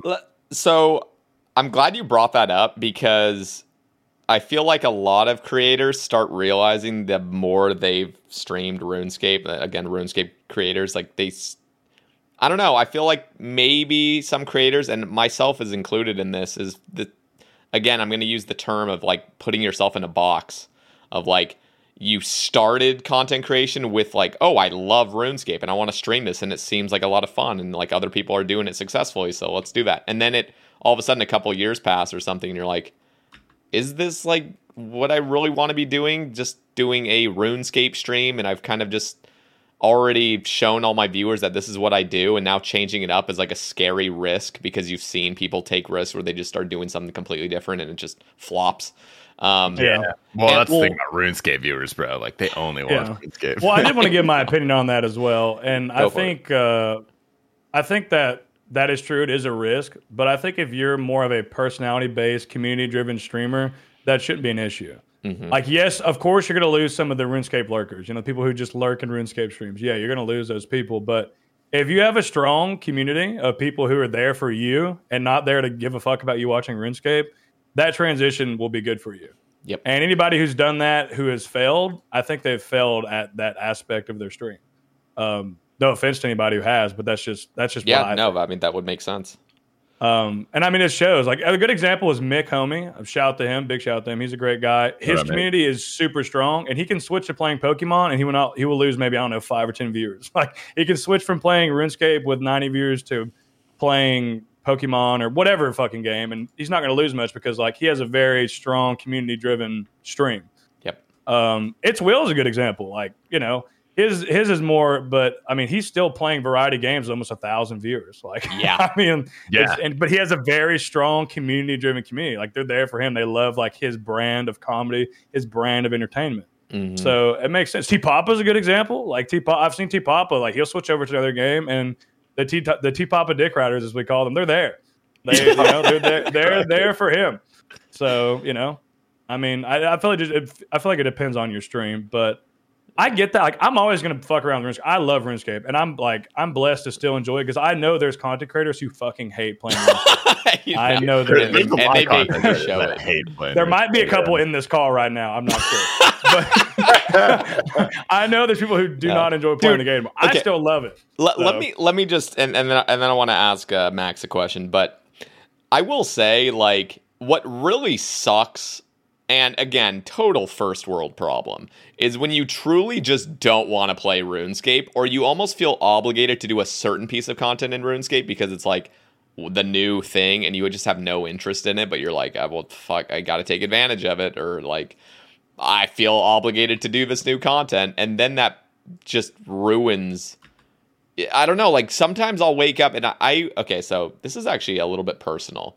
I'm just going to share this. Because, like, why not? I've never told this to anybody. Well, I've told it to my parents. But I was suffering with pretty bad depression just up until, like, late October. And the reason is because I actually started a hair loss treatment called finasteride, which probably a lot of men know about. And it's just like a 1 milligram tablet. Like, you just take orally every day. And I started it because I just realized I was like on the crown of my head was getting a little bit like lighter. You know what I mean? Just like I wasn't balding. Well, I was balding, but I wasn't bald. It was just like lighter. You're hair. safe here, brother. Yeah, you're sitting in a call with the fucking white guy balding special crew. Yeah. We know, bro. We know. Yeah. So my crown was thinning a little bit, and just up top a little bit. And I was like, okay, I'm just gonna get ahead of this because I want to keep my hair. I value my hair. And so I started on that and I was like, okay, like the side effects look pretty fucking extreme, but I'll be part of the majority that just doesn't suffer with side effects. Anyway, I did suffer with side effects, but I didn't realize it because it's just such a gradual process. So I was on it for about 6 months and I had this absolutely horrible feeling of dread and hopelessness a few nights in a row where I could not fucking sleep. In fact, I was curled up in a ball, like weeping basically, because I was just like in the worst fucking mindset of my life. And I was like, what the hell is going on with me? And it was just like a slow buildup that I hadn't even noticed until I just realized, okay, like it's one of the two options. At first I thought it was like my daily fucking vaping of Delta 8. I was like, maybe like something in the THC is making me fucking depressed. There's no real scientific evidence on that, but there is scientific research that is like finasteride can cause extreme depression. And so I think I know for a fact I was suffering from it. So I stopped and immediately all the symptoms were just fading completely. And the reason I brought all that up, first of all, I will say for anybody that is taking that, because I know like my audience, I know because my YouTube analytics show like 99.5% of my audience is male and they're 25 through 34. Be very careful with finasteride. That shit is no joke. It's not just protect your hair. Like that shit it fucks your hormones up and you don't even know it because it's such a gradual process. Anyway, I'm just gonna go bald. Yeah, we're gonna go bald and we're gonna get jacked on TRT. Fucking. Yeah, I was when I hit 30, bro, shaving the head, taking TRT, and it's red Corvette. Yeah. And you know what the worst thing is about 3 months into it, I started already kind of feeling a little bit of like that depression of just having no motivation to stream. I would still try to stream, but it was like I fucking hate this. Like I don't want to do anything. It was horrible, but I was like, I'll push through it, or like my hair is worth it or something. I didn't really know if it was finasteride or not, but yeah, that shit is awful for you, and it was causing a lot of like problems with just everything in my life. And so as soon as I stopped on it, like everything has started falling back into place again. I have like super optimistic. Was it a gradual difference when you stopped it, or was it like immediate you felt better? Like the very next day, by the end of the day, so after not having taken it for about 36 hours, I already felt like decent. I didn't know if it was a placebo or not, obviously, but by the end of the week, it was so stark. It was just like undeniable. I was like, okay, yeah, like that was what was causing it. And then by the end of the month, I was like, okay, I'm cured. Like I have no symptoms of just this hopelessness. It was, yeah, I don't know. So just little warning for those men that are taking that. Be careful of that. I know it doesn't affect everyone. Everyone's different, but for me, that was, it's not worth it. Absolutely not. Anyway, I don't even know where I was trying to go with that. It was something about content creation. You were talking about how when you like playing RuneScape, when you feel like you have to do certain aspects of content. Yeah. So I was feeling extremely locked into like I have to do what I've been doing for 3 years, just streaming RuneScape, doing the same basic stuff, putting myself in a box where like I can't explore new options. I also had no motivation to do it. Again, really depressed. But as soon as I've been out of that, now I'm really excited for moving to Oregon, and what we mentioned earlier about that whole idea with the little mushroom icon. There are some really cool things that really aren't RuneScape related, that is content creation related, that I really want to get into, but it is still a surprise. And I get excited about it because getting out of that shell of like, I have to do this. And you see it with streamers. Like you go, I'm not going to name any names, but you know who I'm talking about, where you'll go into a stream that they've been doing for years and it's the same thing. And it's just like nothing is, there's no switch up, and you can just see like they're not really enjoying it as much, but they feel obligated. They're collecting the bag. I mean, I was literally talking about this with someone yesterday where, just about the longevity of certain streamers who, like, some streamers have been around for like 7-8 years, like Bodhi, still going crazy strong. Everybody loves Bodhi. Mm-hmm. And then there's others who have been going for several years who, like, they hit their popularity peak and then it's just kind of been a slow decline ever since. And I think the difference is the people who stay on top, people like Will, who's been streaming for, 3, almost 4 years, still has probably like the number one streamer besides Bodhi. People like Foe, is they are willing to take risks and change their content up for the sake of staying fresh. People are willing to watch them because, it's not just the same thing it was 5 years ago. 100%, man. And I was going to touch on that because that was like my original like content creation scheme is like what I wanted to do was I wanted to do a boss until I got the pet. Like that was my whole thing. I was like, I'm going to pick one boss. I'm going to do that boss only every day on stream. I'm going to build and I wanted to do a tab with it as well, like a loot tab. And then at the end of it, sell the loot tab. And then after I get the pet, whenever I get that. And after doing that a few times, especially because I got fucked and went like super dry on the like first couple bosses I tried, I started to realize like I wasn't having a good time. Like I wasn't enjoying it. It felt like a chore. And that shows. Like the viewer can see that. When you're not having a good time, like when you're having a good time, it shows. And they're going to leave. They don't want to be there. Like people are watching a stream to unwind and enjoy the chat and have a good, like, uplifting time. So when you're fucking sitting there staring at this fucking screen, me killing Kraken, not saying anything because I'm mad, nobody wants to fucking be there. Dude, so you know it's bad when you're looking at your OBS and seeing how long you've been live and just, like, waiting for it to fucking be, like, 3 or 4 hours. It's like 4 hours, time to leave. That is exactly what I felt like for months. It was me streaming. TOA came out. I fucking started hating it. Didn't even want to log into the game. Didn't want to fucking go outside. Didn't want to do anything. And then I would literally go live. I had no fucking energy. I would just like put on a act basically. And I would just look at the OBS timer like, is this over yet? Like, can I just fucking end and just go back to sleep? Like, again, 100%. There was so many other factors with all that. But I feel like every streamer has felt that way at a certain point. I've definitely had days like that. And you have to move on from it. As a content creator, like you have to recognize that's a problem and this is not going to be sustainable. So get ahead of it immediately because what are you going to do? Just 100%. Suffer and just try to not take any risk. That's what I've been trying to do. Like, so like I'm very happy in the content I'm doing. I'm still enjoying certain aspects of TOA and like big teams. I'm still enjoying hard mode TOB, like when I have a good team or whatever. Like I'm still enjoying like certain content and like it shows and I'm having a good time. The streams have been good.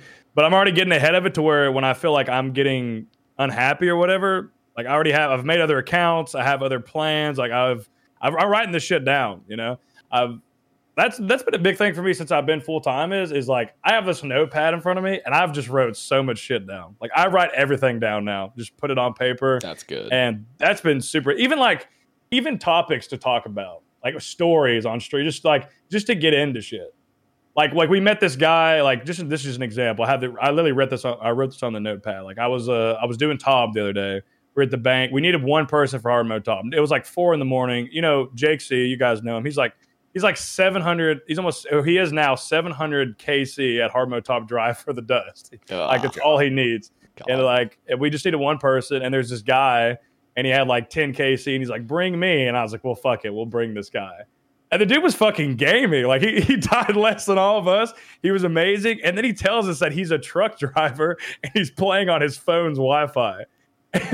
Like he's driving a truck. Like wait. Yeah, he said he was sitting. Huh? His name is something Elude, something like that. Okay. But yeah, he was like, yeah, he said he was in a truck on his laptop playing on his truck on his phone's Wi-Fi. I was just like, this so is dangerous.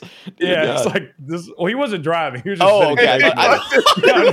he was not driving and doing hard mode. I thought he was driving across the country, like fucking tomming with you guys and like not dying.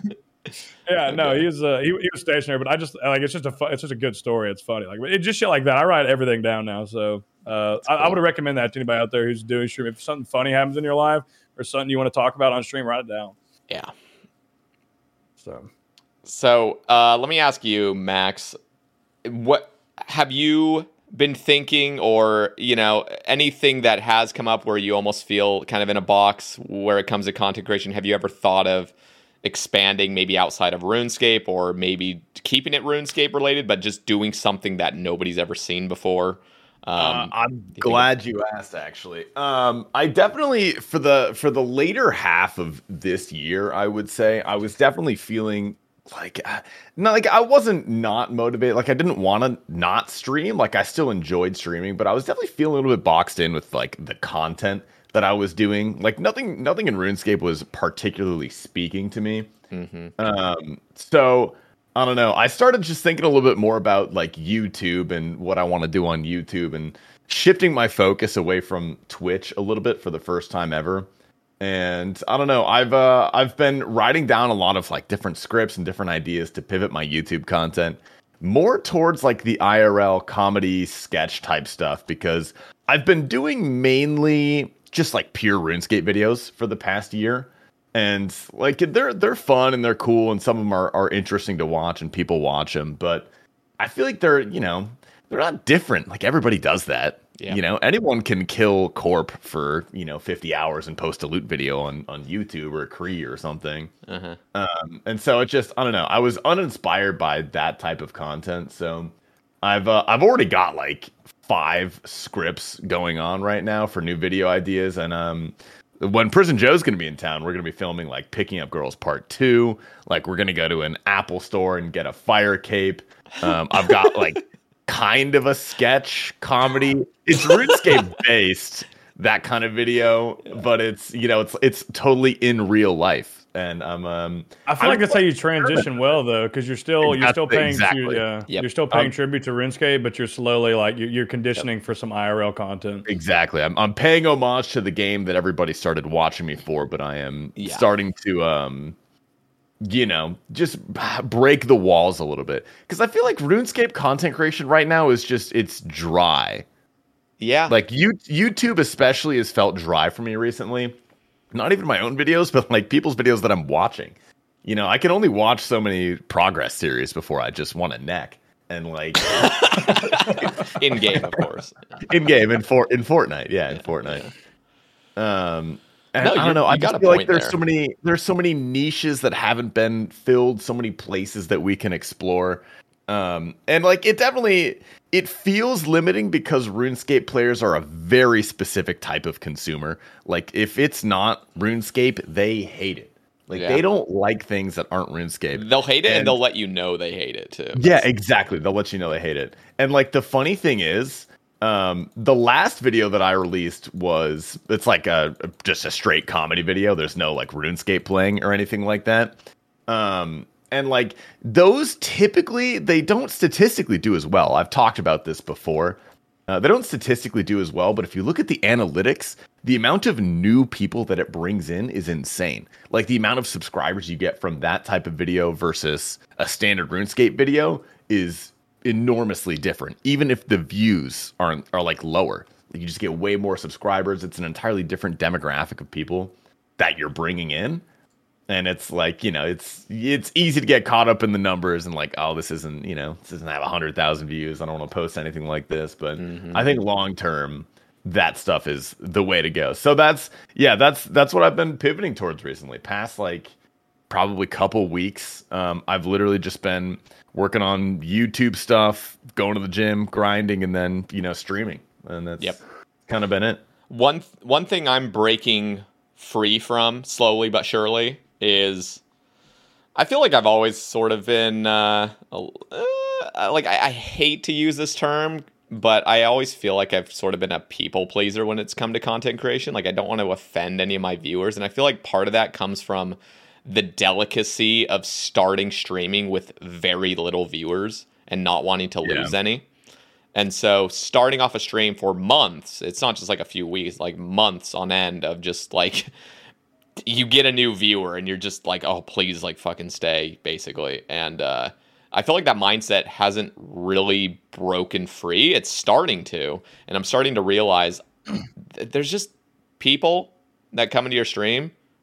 And it's not even like they say anything necessarily bad, but it's just like bad vibes. It's just like, I don't want you here. And there's this very clear sense that as soon as you see a name in your chat, you can tell if they're going to be a net positive or a net negative in the vibe for yourself. Yeah. And so I'm really starting to understand that a little bit more and just timing people out. And I also want to drift to a spot. Okay, so this is going to be a little bit of a tangent. And you guys do a pretty good job about it because you guys really don't take bullshit in your stream for the most part. And you'll just remove people. And it's a lot easier once you're like well established and stuff. -1. -1, baby. and it's a really nice feeling to get that. And the other thing is like, have you ever had a really kind of just mediocre stream where you're just literally reading people's bullshit? Like you just read chat and it's just stuff you don't even want to talk about. It's just like what? So I mean, sometimes, but my community, maybe it's different in a way that I have like some pretty core people who are there who will carry the chat on with good shit or like spam. They'll spam emotes, and I don't have to fucking read anything. I just let them post emotes and go on and do what I'm doing. But I feel like you definitely. There comes a time in streaming. I've talked with QNeeks a lot about this aspect because he is very similar to you in that people-pleasing aspect. For a long time, he would let people walk all over him in his chat, talk shit to him, say shit to him. And definitely in these last couple months, he's finally he's fucking swole the fuck up. And he's not taking people's shit. And he shouldn't. And nobody should. You should have, I call it the -1 mentality. If you're not helping the stream, -1. I mean, it's. Yeah. No, and I've never really felt walked over, luckily. I do feel bad for Nick. I think it was a lot easier for me to never really feel walked over. It was me simply keeping people that I just don't even want around simply because I just don't care about what they have to say. And I know that sounds like bad, but it's just like, it's really hard to bring up certain examples, but it's just like, we're not even talking about. You're just bringing up a random thing that's on your mind, and you're just spamming it in my chat. Is it like this? Because for me, it was like this. So early on, I had a lot more like troll chatters, like people posting fucking cock-ass-key, whatever, just stupid shit, dumb thoughts, like just clearly troll. Like they want attention. They want attention. Yeah, like just they want stupid attention. Stuff. Yes, they want attention, and you keep them there because you have 10 viewers and you need something to fucking go off of, right? So once you get to a point to where you have good community members who are getting good thoughts, actually making good jokes, memes, typing correct emotes, etc.,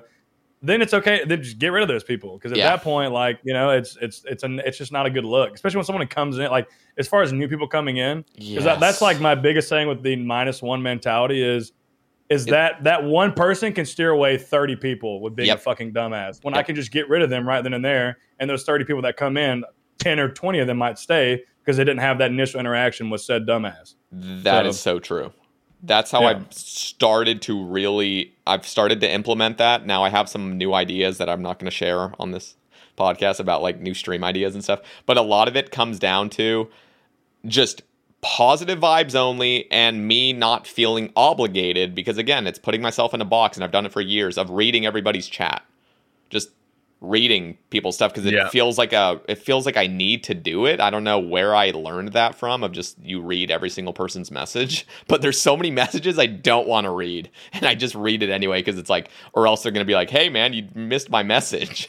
And I'm like, I don't want to fucking read it. It's stupid. The worst thing is when there's a message sitting there that you don't want to read and no one else is typing anything. It's just like that's the worst. That's the worst moment of all time. It's true. I usually, what I do if that's happening to me is I'll like just pick some random topic and go on a really long tangent and act like I'm just passionate about it. Really, it's nothing. I'm just waiting for other people to type. But listen, like, doesn't it put you in an unnecessarily uncomfortable position, even if it's just very minor? Like, why even deal with it in the first place? So in my mind, again, this is kind of stemming from this idea, is getting rid of that entirely. And I'm not going to say how I'm going to do it because it's fucking trademarked, say baby, you know what, later. But I don't want to deal with it. And I've realized I don't need to deal with it. I don't need to go into I don't need to make my stream a cookie cutter stream of like, this is a RuneScape stream, because I read every single person's comment and I have my face cam in the top right corner and I just do have the fucking hard style playing. You know what I mean? Like, I want to change. I want to break out of that. I want to break out of it entirely, and it's going to take until I move into Oregon. I want to like a totally fresh start and stuff, but like I have some big plans, I think, and I think it's going to be refreshing. So yeah, I think I should say though, the type of people we're talking about are not like it's very rare. Like there's not that many. Like I feel like if anybody feels targeted by that, that's very few people. Like that's a rare occurrence. You have somebody like that. Like it's not just like your everyday. Because like I have people who I love who come on my chat who say dumb shit sometimes, but like I know them. Like we have that relationship. Yeah, right? Like, and I you know both would know. Not just some rando just like trying to get under your skin. Yeah, exactly. I don't know. I have a pretty good way, like just a mantra. Like if I interact with a comment, even if it's like a stupid comment, that means it didn't really bother me that much. If I read something that like really actually tilts me or gets under my skin, I completely ignore it. I will not engage with it at all. I will pretend like I never saw it. It's just the worst. If I'm interacting with it, that means I probably don't care that much. You know? It's the worst when like it's like this full on like 2-question thing, and it just dwells at the bottom of your chat because nobody else is typing. And it's like, fuck. God. It's like, somebody type, hurry up. I guess Sater, I guess you do get a lot more like questions because you're at a point in your account progression where like people respect you as probably one of the best, most knowledgeable players in the game. So you must get a lot of really, I guess, like the daytime chat, the stupid question that you just don't want to deal with, or the Reddit question. like I don't mind if it's something brief and the person understands, like they have like social understanding, they're socially aware to be like, okay, he's answered my question, I can just shut the fuck up now. But like there are people that will just, it's almost like they feel like it's a one-on-one conversation, me and them, like ask 30 different questions about the game, and it's just me and him. I'm just like, dude, like understand that I'm trying to stream. I'm not here for your every single question. And then when I don't, the chatter who tags you in every message. Oh my god, it's it ruins the stream for me. I have the red turned off. If you tag me, it doesn't show up red. That's beautiful. Yeah. Well, here's the thing. Like, I feel like maybe it's not in your personality, but I make those questions content. Like I've had people like I've been like 18 hours or 24 hours streaming. Like, well, I just hit 67 Slayer, and I think maybe like are Kurass good to go to? What do you think about Skeletal Wyverns? And I'm really excited. They just go into this whole tangent, and like, and I just make it into a complete joke. You know, I don't know what I would say off that, but I just riff off it and just basically like, come on, bro. Like, you think I'm gonna fucking answer that? I will say, like, I feel like I've been really negative toward this. So if anybody is listening that's just thinking, oh wow, like Sater fucking hates all his viewers, I swear that's not the case. But it is something that I have just sat with for years, and I've never really addressed it or really even taken inventory in my mind about it. Because seriously, it drains me way more of just dealing with nonsense or dealing with people that don't understand social cues of just like, okay, you can clearly see because of my face cam, I'm done talking about this. Move on, please. And that really it drains me. It makes me want to end the stream. It makes me want to just get up and walk off of the computer. And I realize there is actually a way for me to control that. And again, it's gonna take a couple months. 100%. That's why I prefaced and said that it's a very like small group of people that's an issue with. It's most of the rare. time, I'm having an absolute blast streaming. Yeah. I like answering like those basic super newbie RuneScape questions. Like that's fine with me. I'll answer that all day. But like when someone comes into my stream and is like, he's like makes it about himself. Like, it depends how it's formatted, right? Like if it's a simple question, like, "Hey, what's better, this or this?" Like that's easy, right? But if they like go into this whole spiel about this is my account, this is I need to do this, and it's like, and they're adding you in the chat, like a question like that, I'm not reading that, dude. Like, here's what I say, go ask that to Foe. That's usually what I say. I say go to Foe's stream and ask him, bro. Like I'm not reading that. The absolute worst thing is when people come in and are just like, dude, I just tried to ask, or like some streamer said this about me, and like, what do you think about this? I'm like, I don't fucking care. Oh my God. I don't care what drama you have with some other streamer. Someone comes in, it's like, hey, okay, this is a perfect example. Speaking of Foe, some guy came into my chat the other day, it's always fun. And like first time chat, and he was like, Foe is like a retard. And I was like, bro, what? Oh my God. Foe is such a stuck-up prick. Like, he literally just disrespects his chat. He's so arrogant. And I paused my music. I full screened my cam, and I was like, hey, I'm a mod in Foe's chat. Like, let's go look at what you said and pull up your chat. Oh, God. Exactly. You made it content. That's the best. Pure content. I pull it up, and literally he's got 5 messages, and you're like, fuck you, Foe. Are you serious, Foe? You're literally such a fucking twerp. You're so arrogant. I hate you. I was like, dude, why do you think you got banned in Foe's stream? Dude, just chirped him for 5 messages. That is such a common thing, and it always stems from. I mean, vast majority is Foe. I'm not gonna lie. I love the guy. I also don't get bothered by people's personality, especially like if I'm. I don't need to go in and hate on somebody, and when you bring that hate, it's your own a viewer's own personal hate coming in and saying, I hate this guy, and like, what do you think about it? I'm like, dude, just you're banned. Yeah. Like, well, that's why I was using Foe as an example, because I've not been like active in his community chatting, but I lurk and watch his stream, and people the questions that he gets, oh my, I don't know how he does it, bro. Yeah. I don't know how he does it. And like he'll read some of them and just be like, like his face says, I KMS, like, he's just fucking sick of it, and I get it because he's an asshole about it because he's been answering those stupid ass questions for years. Yep. So obviously, if you ask a stupid question, you get a stupid response. Yeah, like, I love it. You just see some fucking first time chatter in post stream. Hey, is the Bofa or the blowpipe better? Lose his mind, bro. Yeah, I get it. I'll defend him on that for sure. Like I understand. Yeah. People, that is good content though. When someone comes in and like makes fun of another streamer, especially if you have mod in that stream, you're like, hey, I can see why you fucking don't like this guy. I can see why you got banned. Yeah, I had one from the chatter. Always the chatter's fault. Yeah, I had one from Zoe's stream recently, and I'm modding there. Like he had just like spammed W and weed like for like 30 messages in a row, and I was like, whoa, yeah, you got banned, bro. Like, what do you want me to do? Yeah, it's just, there's some characters on Twitch definitely that are just need to be taken care of. Yeah. The only time that that happened to me that I was like, okay, that is kind of funny. Someone came on my stream mid-tob, and he was like, bro, Puggin just banned me in his stream. And I was like, Puggin's nice as fuck. Like, what did you, like, how'd you make Puggin ban you? And he's like, well, he was playing hardstyle, and I asked him if this is really what he listens to when he drives to the grocery store. I was like, no way he banned you for that, dude. And I went, I checked his logs, and that's exactly what he said. And he just got perved by Puggin. So I actually have a little bit of stuff to say on that. So first off, I don't care what anybody listens to, but it is objectively true that hardstyle is polarizing. It's for sure. And I'm just gonna be on. What am I supposed to do? Just like lie and be like, oh no, it's fine. You can listen to hardstyle. Everyone will enjoy that. It's not for everybody. And so I feel like that almost for anybody that does listen to hardstyle, I feel like it's just another sort of, unless you just fully embrace it, it's kind of an insecurity that can develop of like, a new viewer comes in or something, and you just know that this music is not for everybody.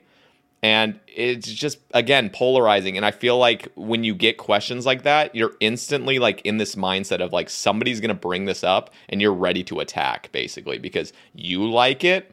And again, I know you just mentioned Puggin, but it's not just Puggin. It's other streamers that listen to hardstyle. I don't know. I think. Do you think?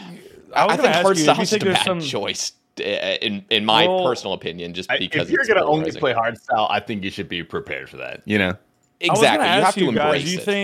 Do you think there's something to do with, because all the streamers who only play hardstyle are some of the best gamers. Dude, they're so good. It's like Zandy, Puggin is insane. Flash, there's so many of them. It's pure energy. Like that's all hardstyle is. It's just energy, and so it's like. You think it's a rhythm thing for them, or I've always wondered, like, well, because it's a very like specific portion. I've never gone into a hardstyle only stream and seen bad gameplay.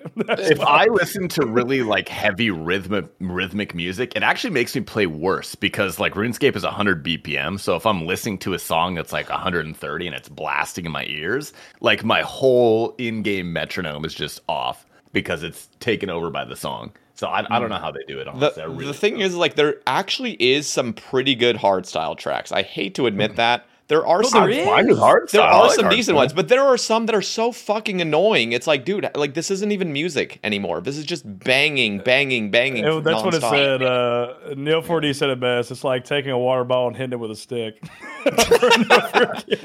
Some hardstyle songs. It's like, okay, imagine this. You are listening with noise cancellation headphones and you are singing along at the top of your lungs. You're having a great time. Everybody else that can't hear the music and just hearing your screaming, that's kind of the idea of it. I go into a stream. The streamer is absolutely locked in, enjoying the hardstyle or whatever. And every other viewer is just like, not every other viewer, but people that don't like hardstyle. I'm just one of those people. I just don't enjoy hardstyle. And the thing that sucks about it is there are streams I would love to be in, but hardstyle takes me out of it. I don't want to be there anymore because of the hardstyle. And that's how I feel, and that's how I've seen a lot of people feel, is hardstyle is just very polarizing. It's not for everybody, and that's just, I don't know. I just feel like it's not a good thing to have nonstop. But if you're willing and you're just if you're going to like fully accept it and just be like, okay, like I'm not going to have every viewer in here, then accept it and, embrace it. But if you're, I don't know, I feel bad for that guy just getting banned for talking about it because I don't know. You know what you got to do, bro? You got to pull up a gamer stream with hardstyle, mute it, and then pull up like It's Will and just listen to him and watch the gamer. Pull up something entertaining, listen to that, and then watch the gamer. Yeah, I was gonna say with hardstyle, I like a couple tracks, but what I do is I call it the hardstyle selection of the day. I will play every stream will play probably 2 or 3 hardstyle songs. I just play a couple, but the ones that I think are good tracks, because I agree with you. I think some of them. Sometimes at the gym, last set, burnout, hardstyle is fucking insane. It's great. It's one of the best. It's just the best. Yep. So I definitely find, but it's like you said, listening to it nonstop for 3 hours, there's no fucking shot, bro. Or 8 hours. Yeah. In my stream, I have definitely switched music tastes. When I first started streaming, it was actually a lot of like indie alternative sort of music, and then it sort of drifted slowly into trance, where it just became absolutely trance dominant, and then it started moving into a little bit of progressive. And I realized, and it took me a while to realize, like, I am just exploring new music, but it's not really stream music. It's just like what I kind of liked listening to, and I realized it was kind of taken away from the vibes because it wasn't really everybody's music choice, and I feel like that might have been deterring viewers from watching. It's similar to the hardstyle thing.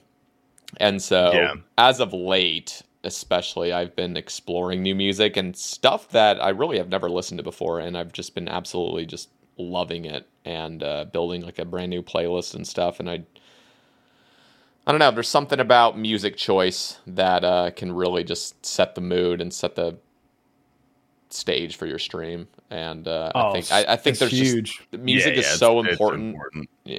In RuneScape for like old school RuneScape streaming, like music is so important. It took me a long time to realize that. Like I remember starting out playing like SoundCloud EDM like hype mixes, just like shit trap music. It just weren't good.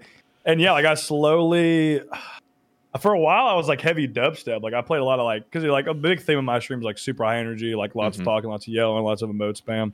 Like, and I was like really into dubstep, and I realized that that's pretty polarizing as well, like hard style. Like there's not a lot of people who are into like heavy ass dubstep while you're playing RuneScape.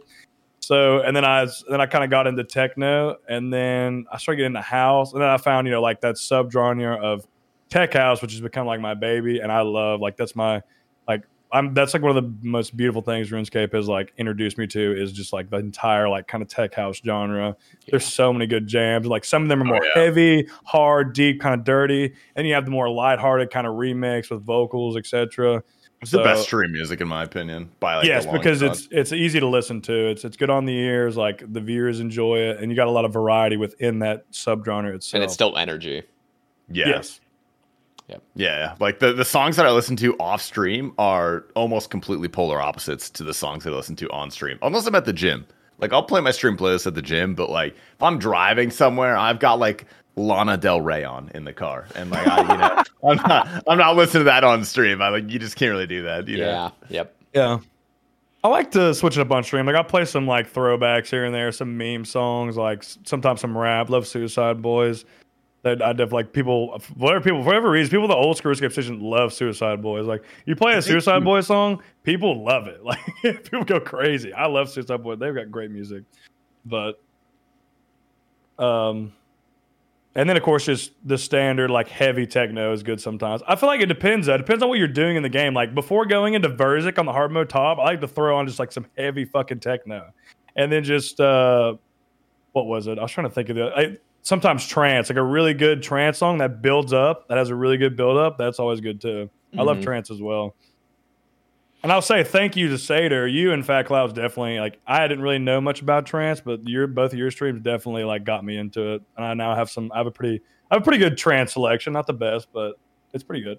Yeah, I've actually distanced myself from trance for the past few months actually. It slowly drifted into more techno / progressive, like early 2000s progressive, and now it's like kind of more chill wave, lo-fi. I was gonna say I saw that because I remember one time you requested like this song in my stream. It was like a 7-minute song, and it was really good, but it was very like, it was definitely early 2000s, like what you're talking about, but it was really good.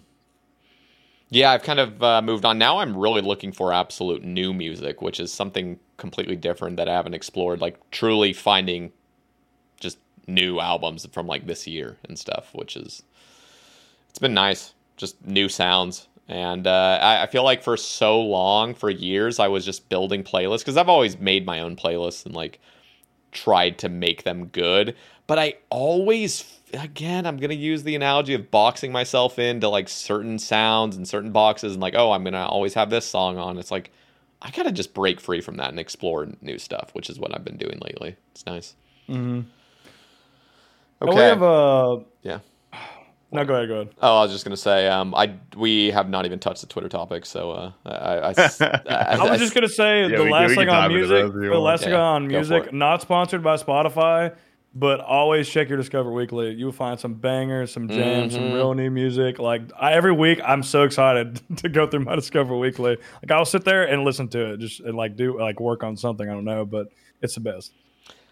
So here's a topic, a little bit self-indulgent, but it was brought up. So the Duck Chris asks, what's the game plan for getting Seder a nice woman? Sorry, Sebe. Ooh. So, dude, you're already taking the correct steps, bro. Like you're prioritizing your health and yourself, you know, and that's when the ladies start flowing in, truly. So I've got a lot of confidence in you. I don't think you need our help.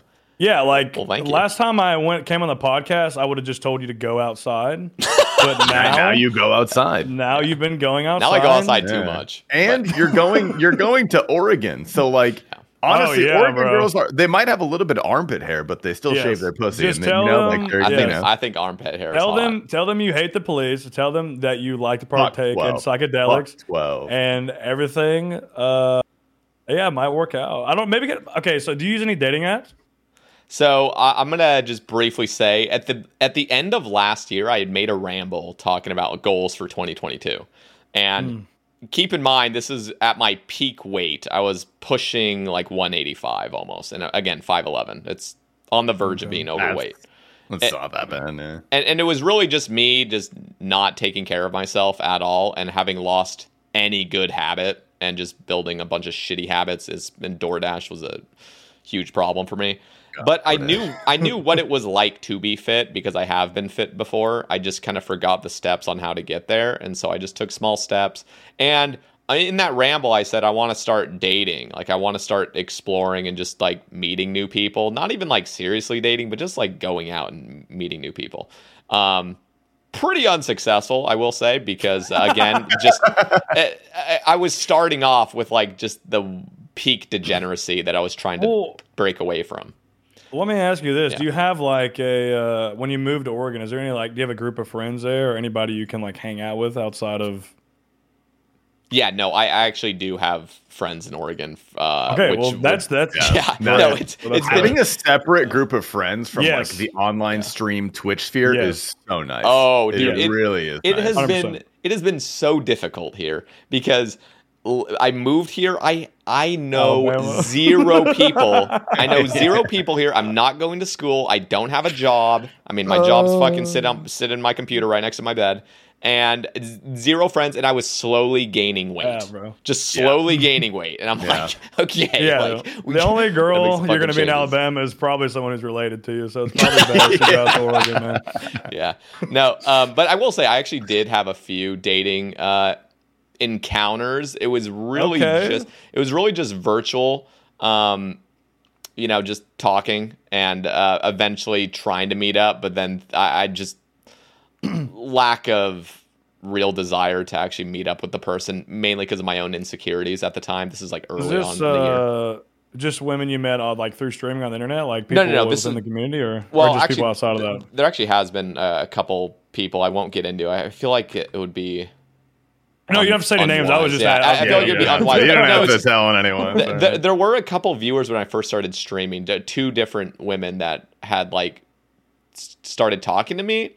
And it was nice, but it's just like when you are not in a place where you feel confident and you feel like you have your life together, if you don't have that, you're just not going to be able to flirt well. Because trust me, in college, I had fun with girls because I was actually I was confident with myself and I felt like my life was going somewhere.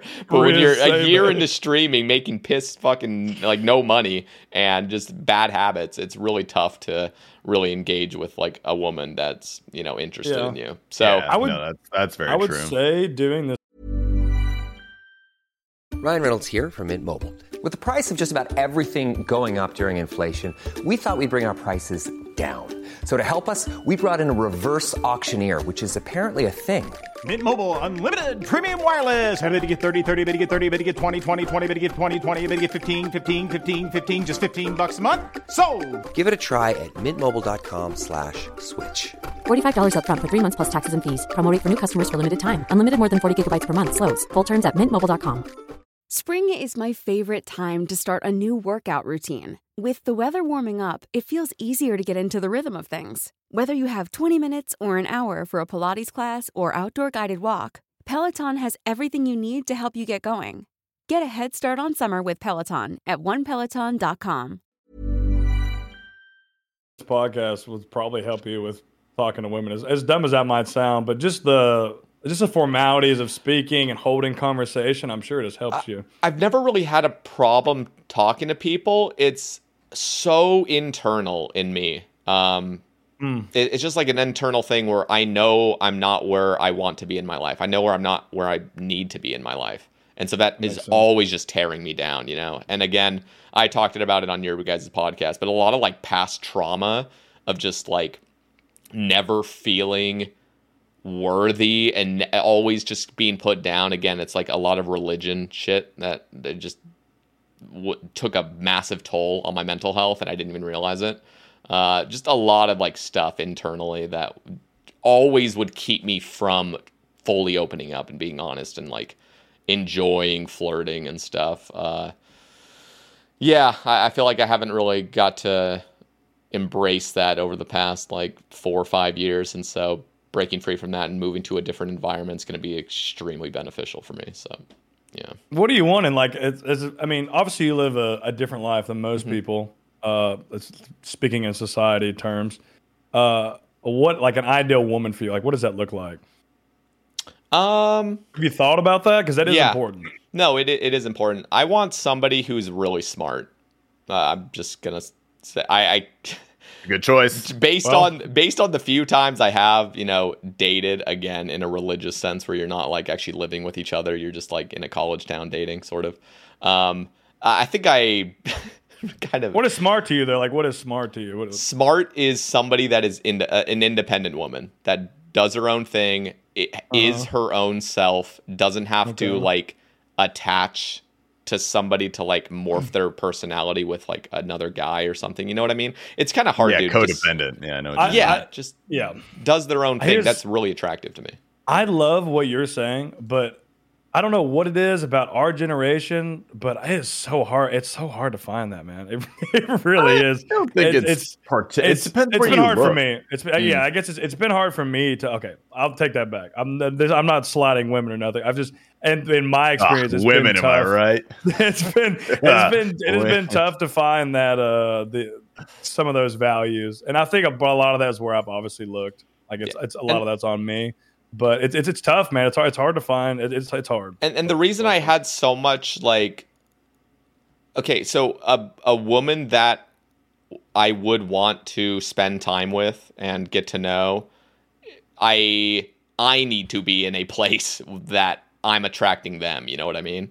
And so for the longest time, well, I always knew this, but like getting into dating, there's so many things I just understood by half the year in through like. By the time I turned 27 and I was actually making some decent progress with my own personal habits and stuff, I realized, that was really stupid to start dating. Like, clearly I'm not ready. And the person that I am looking for would not want me because, like, what am I offering? And so, I just realized that a woman that I would be interested in would, I need to emulate that. You know what I mean? Like I need to have definitely my life a together. woman like that because they're gonna want. I mean, they're gonna want you to pursue. Like, exactly. You're gonna have to have that inner. You're gonna have to have that inner confidence to get after it. So that makes sense. Yeah. What about you guys? Have you guys been dating ever since starting content creation? How's that been? I like a couple casual flings. I don't know. I like when it comes to ideal. Like the ideal girl, I would say the one thing that I prioritize over everything else is, I guess it's like a subtype of intelligence. I really like self-awareness. Like that's kind of what gets me when they're very aware of who they are, themselves as a person, which I guess in a way is like independence. It's adjacent at the very least. I did almost bring a girl to TwitchCon. But that would have been a bad decision. that would have been a bad decision. That would have been a very expensive bad decision. That would have been a very we got to take cheaper vacations, by the way, dude. Don't worry, Tennessee will be cheap, I promise. But yeah, I don't know. I saw her for a few months. I don't know. We actually told the story on the she turned out to be a serial killer, basically. I think. Yeah, no, okay, she didn't kill anyone, but. Okay, here's the thing. The last 3 girls that I have dated, like even casually or more seriously, have been like a fucking archetype between the heights of 5'8" and 6 foot, tall, skinny, and like brunette or raven hair. And like 2 of them were like models, like the skinny, like model build, exotic kind of beauty. So yeah, I'm trying to get away from that because none of those ended up very well. I don't know. Tasty definitely has a submissive side. He definitely I've got a 50-50, Yeah. I want a Dami mommy who can, step on me one day and then, the other day flip the roles. It's not too much to ask for.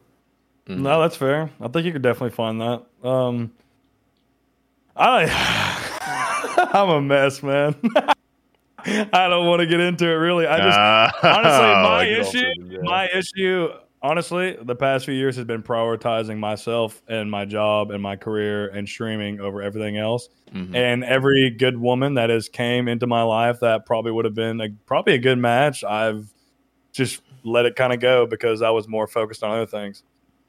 And I was always transparent about it, like up front when I'd be like, I'm really busy, I'm always doing this, and like sometimes it like I knew it would be there if I really pursued it, but I put my job and my career in front of that, and I just kind of disregarded it. And yeah, women like that are not going to stick around. They're gonna move on real quick. So, now I'm at a point though. Unemployed guy. Anybody out there wants to take care of me? I'm here. No, but you got a good point though. Like, you have to take care of yourself first, and you have to get to a spot where you can offer something, because that's the real key to a good relationship is what are you offering them? Exactly. And that's what I'd say. I would always like say, like, I don't feel like I can give you what I should be. Like, I wouldn't be able to give you what you deserve. Yep. Like, knowing that person, like knowing how like great of a person you are, all your values. I don't feel like I could fulfill those things living the lifestyle I'm living. And I'm not willing to give up this lifestyle because I love it. Mm-hmm. So that was kind of the impasse I've been facing the last few years. But now that I have all this other free time, I probably will be more open to possibly getting in some type of monogamous relationship. We'll see though. That's cool. Yeah, I don't know. I feel like I'm entering the period of my life where I'd like to date someone now. Yeah, bro, we're getting old, boss. We gotta get after it. We don't have quite the timer on like ovaries or anything, but like we still, we gotta find someone, bro. We gotta find someone.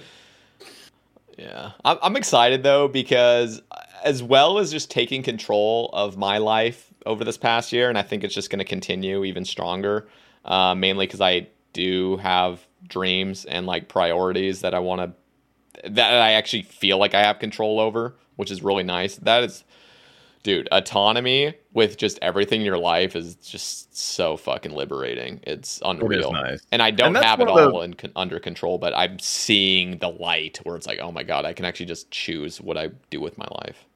Yeah, that's one of the better things about streaming is the flexibility in schedule. I feel like that's one of the best parts of the job. Dude, I was just thinking about that. I was like, if I had a normal job like so I live with my two brothers right now. My younger brother's 21 and my older brother's 29. And they both work at the same place. My younger brother goes to school, and then when he's on his off track, he'll just come and work here.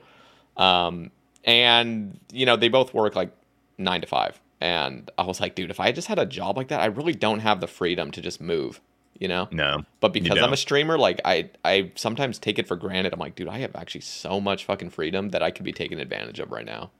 Yeah, I've been trying to be a little more grateful about that recently, because it's easy to forget when you get stuck in the cycle of doing the same thing for so long. Like you really do start to take those things for granted. Oh yeah, oh yeah, yeah. Okay, let's move on to another topic. Oh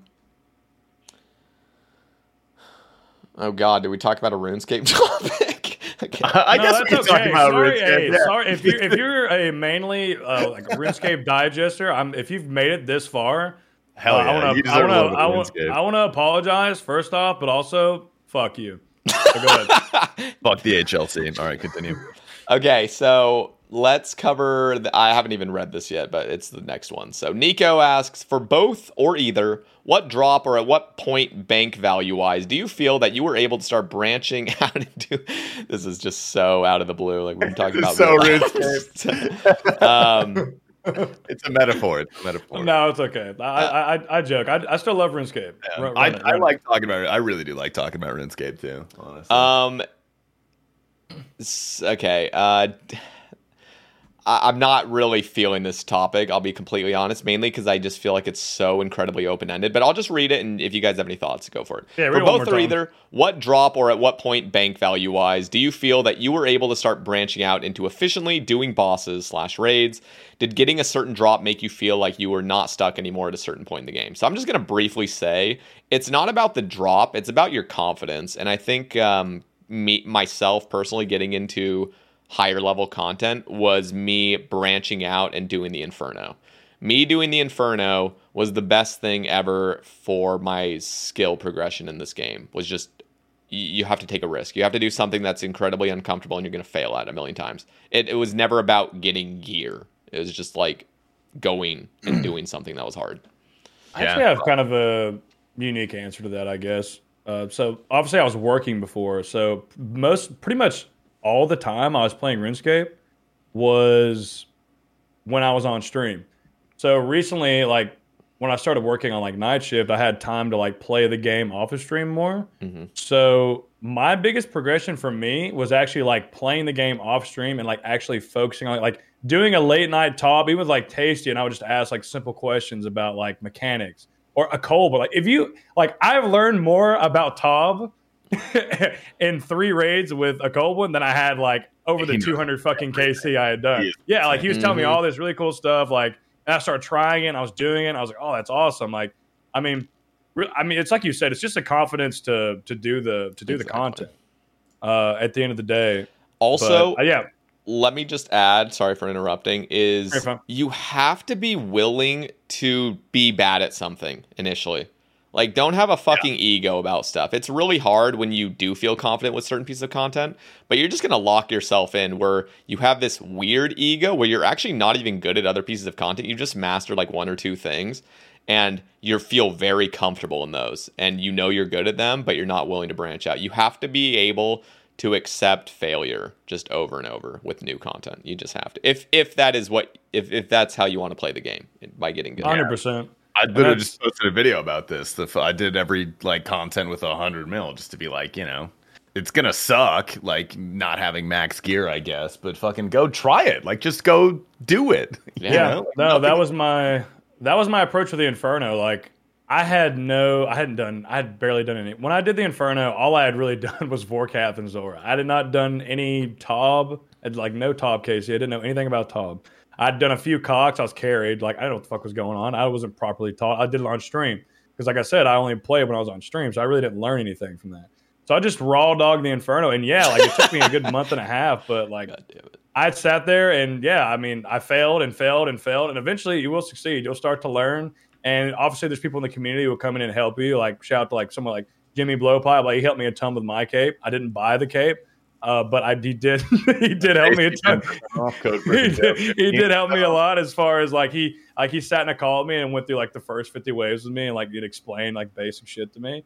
But yeah, I mean you really just you just have to have the confidence to just send it and fail. Like I know like coming up for me, like as far as the arc of my account goes, I want to finish hard mode top. Like that's the primary like high level content I'm focused on finishing. I just need the same kit and I'm done. And then after that, I want to take on the 500 kit. I've done the 425, but I want to solo the 500 kit on stream. I know like that scares me. Mm-hmm. I know I'm going to fail a ton, but I know eventually I'll do it because I'll continue to try and try and try and try until I get it. Just like, and then after that, I'd like to do the CAs, and I would like to eventually attempt to go for the Zuck count. And I know that that's going to be absolute pain and misery. And I'm going to fail, but eventually, if I keep trying, I will succeed. So a great mindset. Yeah. Also, learning shit on stream is fucking. It's so much harder. Horrible. Yeah. It's so hard. Mm-hmm. People don't realize how difficult it is to like actually stream difficult content. Yeah. It's not even 100%. Just streaming the difficult content. It's you trying to entertain as well as learn. Yes. That's just impossible. Exactly. It's just so fucking hard. I don't enjoy streaming super high level content because of that. Mm-hmm. Like every time I get a Zuck task, I'll like load up with like chins and like do a speed run, and I'll get like a little bit in. And I'll be like, I'm not having any fun. Like I'm not talking to anyone. Like this is. I feel like I'm just playing the game by myself alone. Like why am I even live right now? Yeah, that's why I've always been stuck in that parallel, and I've just kind of found that's why I like doing like we do just the 300 TOA. Like anybody can come. It's just fun. It's lax. I don't have to pay. I mean, I have to pay a little bit of attention, but I don't have to be like zoned in gaming my ass off. Like I can fuck around. I can die a couple times. It's not a big deal. But it's a good time, and like I can still interact with the chat, play music, whatever. It's just a good time, and it involves other people. So I've been enjoying that. Yeah. But. Yeah, have confidence. Yeah. That's really what it comes down to. Just do it. You know, fail until you get it right. If you need money, go kill Vorkath. Go kill Vorkath. So we already covered this, but I do need to give a shout out to Neil 4D. He did ask about quitting your career, which we already kind of covered, and becoming a full-time streamer. Big shout out to Neil, man. Shout out Neil. And then we see your tweet, Prison Joe, my honest reaction. You and Krylax fucking drinking some. What is that? Busch Light or what is that? That is a Miller Light. That better be Miller, yeah. I'm not a beer drinker. I'm just trying to fucking guess. It just says the TE at the end. Just guessing. Actually, you know, speaking of that, where the hell is Hugh Jass's question? I do remember that. Didn't he ask something here? Yeah, something about Miller Lite, didn't he? Yeah, didn't he? Wait, did he delete it? I don't see it anymore. Oh, here it is. What's Miller Lite? It's the one I fucking love. The only comment I actually loved. What's Miller Lite to you? Can we hold that question? Do another topic Sure. before you answer that. I wrote out something for this. So. Do you want me to hold it until like later? Yeah. Okay, let me find what I wrote out for that. Yeah. Okay, let's move on to doll blushes.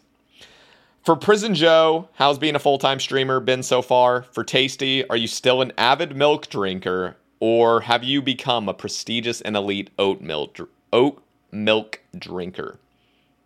Let me just say real quick, I think I'm partially lactose intolerant. I think I've always known that, but I've just like tried to be in denial about it, like purposefully. Derry doesn't agree with me either, but I still drink and eat it because I don't give a shit. Yeah, I do give a shit now because my stomach actually hurts afterward, and it's led me down like I already have IBS, and it just makes it fucking way worse. But oat milk, I have been drinking oat milk for the past 2 months. Oh my god! I will say, number one, oat milk is good, but doll blush, I'm addressing you specifically. You are you are 4 foot nothing, and your bones have the tensile strength of peanut brittle. If you drink real milk. If you just drank real milk, you would be 6 feet tall and 180 pounds, 5% body fat. That's all I'm saying. But oat milk is good. 5%? Fucking dangerous, dude. Okay. Yeah. I will say, I mean, obviously there's way less protein in oat milk, but those shakes. So listen, dude. I gotta say, we got a like a Sprouts Farmers Market thing over here. I love Sprouts actually. I love it, and I have it on Instacart. And I get these big vegan protein things with a 10 mushroom blend, and I don't know if you guys know what I'm talking about. That sounds terrible. I'm not gonna lie. No. It is absolutely the flavor's impeccable. It's amazing. It just tastes. What, is it a shake? What is it? It's a protein powder. It's a vegan mushroom protein powder. Vegan. Okay, so it's vegan. So it's got like the pea and nut. Yeast protein, yeah. Yeah, whatever. Protein, but then it's also got 10 different mushrooms blended in. So it's like a superfood thing? Yeah, it really is. But the taste just tastes like a fucking vanilla snack pack. You know what I mean? Like those pudding things. It tastes like that. And you put it in your oat milk. And I also have this little green blend thing. Like it's kind of like Athletic Greens, except it's better, in my opinion. It's a green powder, you mix all that, and then I just dump a bunch of chia seeds in this shit. Okay. And I just shake it up, and it's just like just this that sounds healthy. Dude, I drink it every morning. I've been doing it for like a month, and it is literally has made me so I suffer with. I've been suffering for IBS for like over a decade, and this has completely regulated me. Absolutely insane. I love it. You actually have IBS. You have the hot girl IBS. You have hot girl IBS. I have goth girl IBS now. I have IBS, but it's like nobody asked about this, but. You know, I'm not even. I'm not going to talk about it. We're asking. Okay. We answered the Risk-Cape. We answered the Risk-Cape question. So, you can go ahead. Tell us about your IBS. So it's not the IBS, which I feel like most people have, which is like runny. Mine's the hard. Anyway, that's enough about that. Mean, bro? You don't know what runny and hard means? Okay, well, hard. He's giving us his stool hard. Yes. Okay. I'm like the one that's just clogged up. I'm not the one that's just always needing to run to the bathroom. I'm the one that's clogged probably up. The better. It is the better one. Okay, let me just address this because you guys already know. So, I grew up Mormon, and I went on a mission for 2 years. And during that, you're out all day on a bike. And you really don't have many places to just stop and take a shit. And I think that really exacerbated my symptoms of IBS because I would literally hold everything in me for the entire day. When I'm really badly had to go. I just wore a diaper at that point. Yeah, no, but I know like nobody really asked, but truly for 2 years doing that, just holding everything until the very end of the night when you come home at like 9 p.m., you're out all day. And that cannot be good for you. It was horrible for me, and I knew it was, but I wasn't willing to just stop off at like some random person's home or like some random like ghetto gas station and like take a poop, you know? So I would just hold it. And that really made things a lot worse. I wanted to riff off that just with a story. So my older brother, he has IBS. And, you know, my dad, he's more of a, I guess you could say, traditional guy.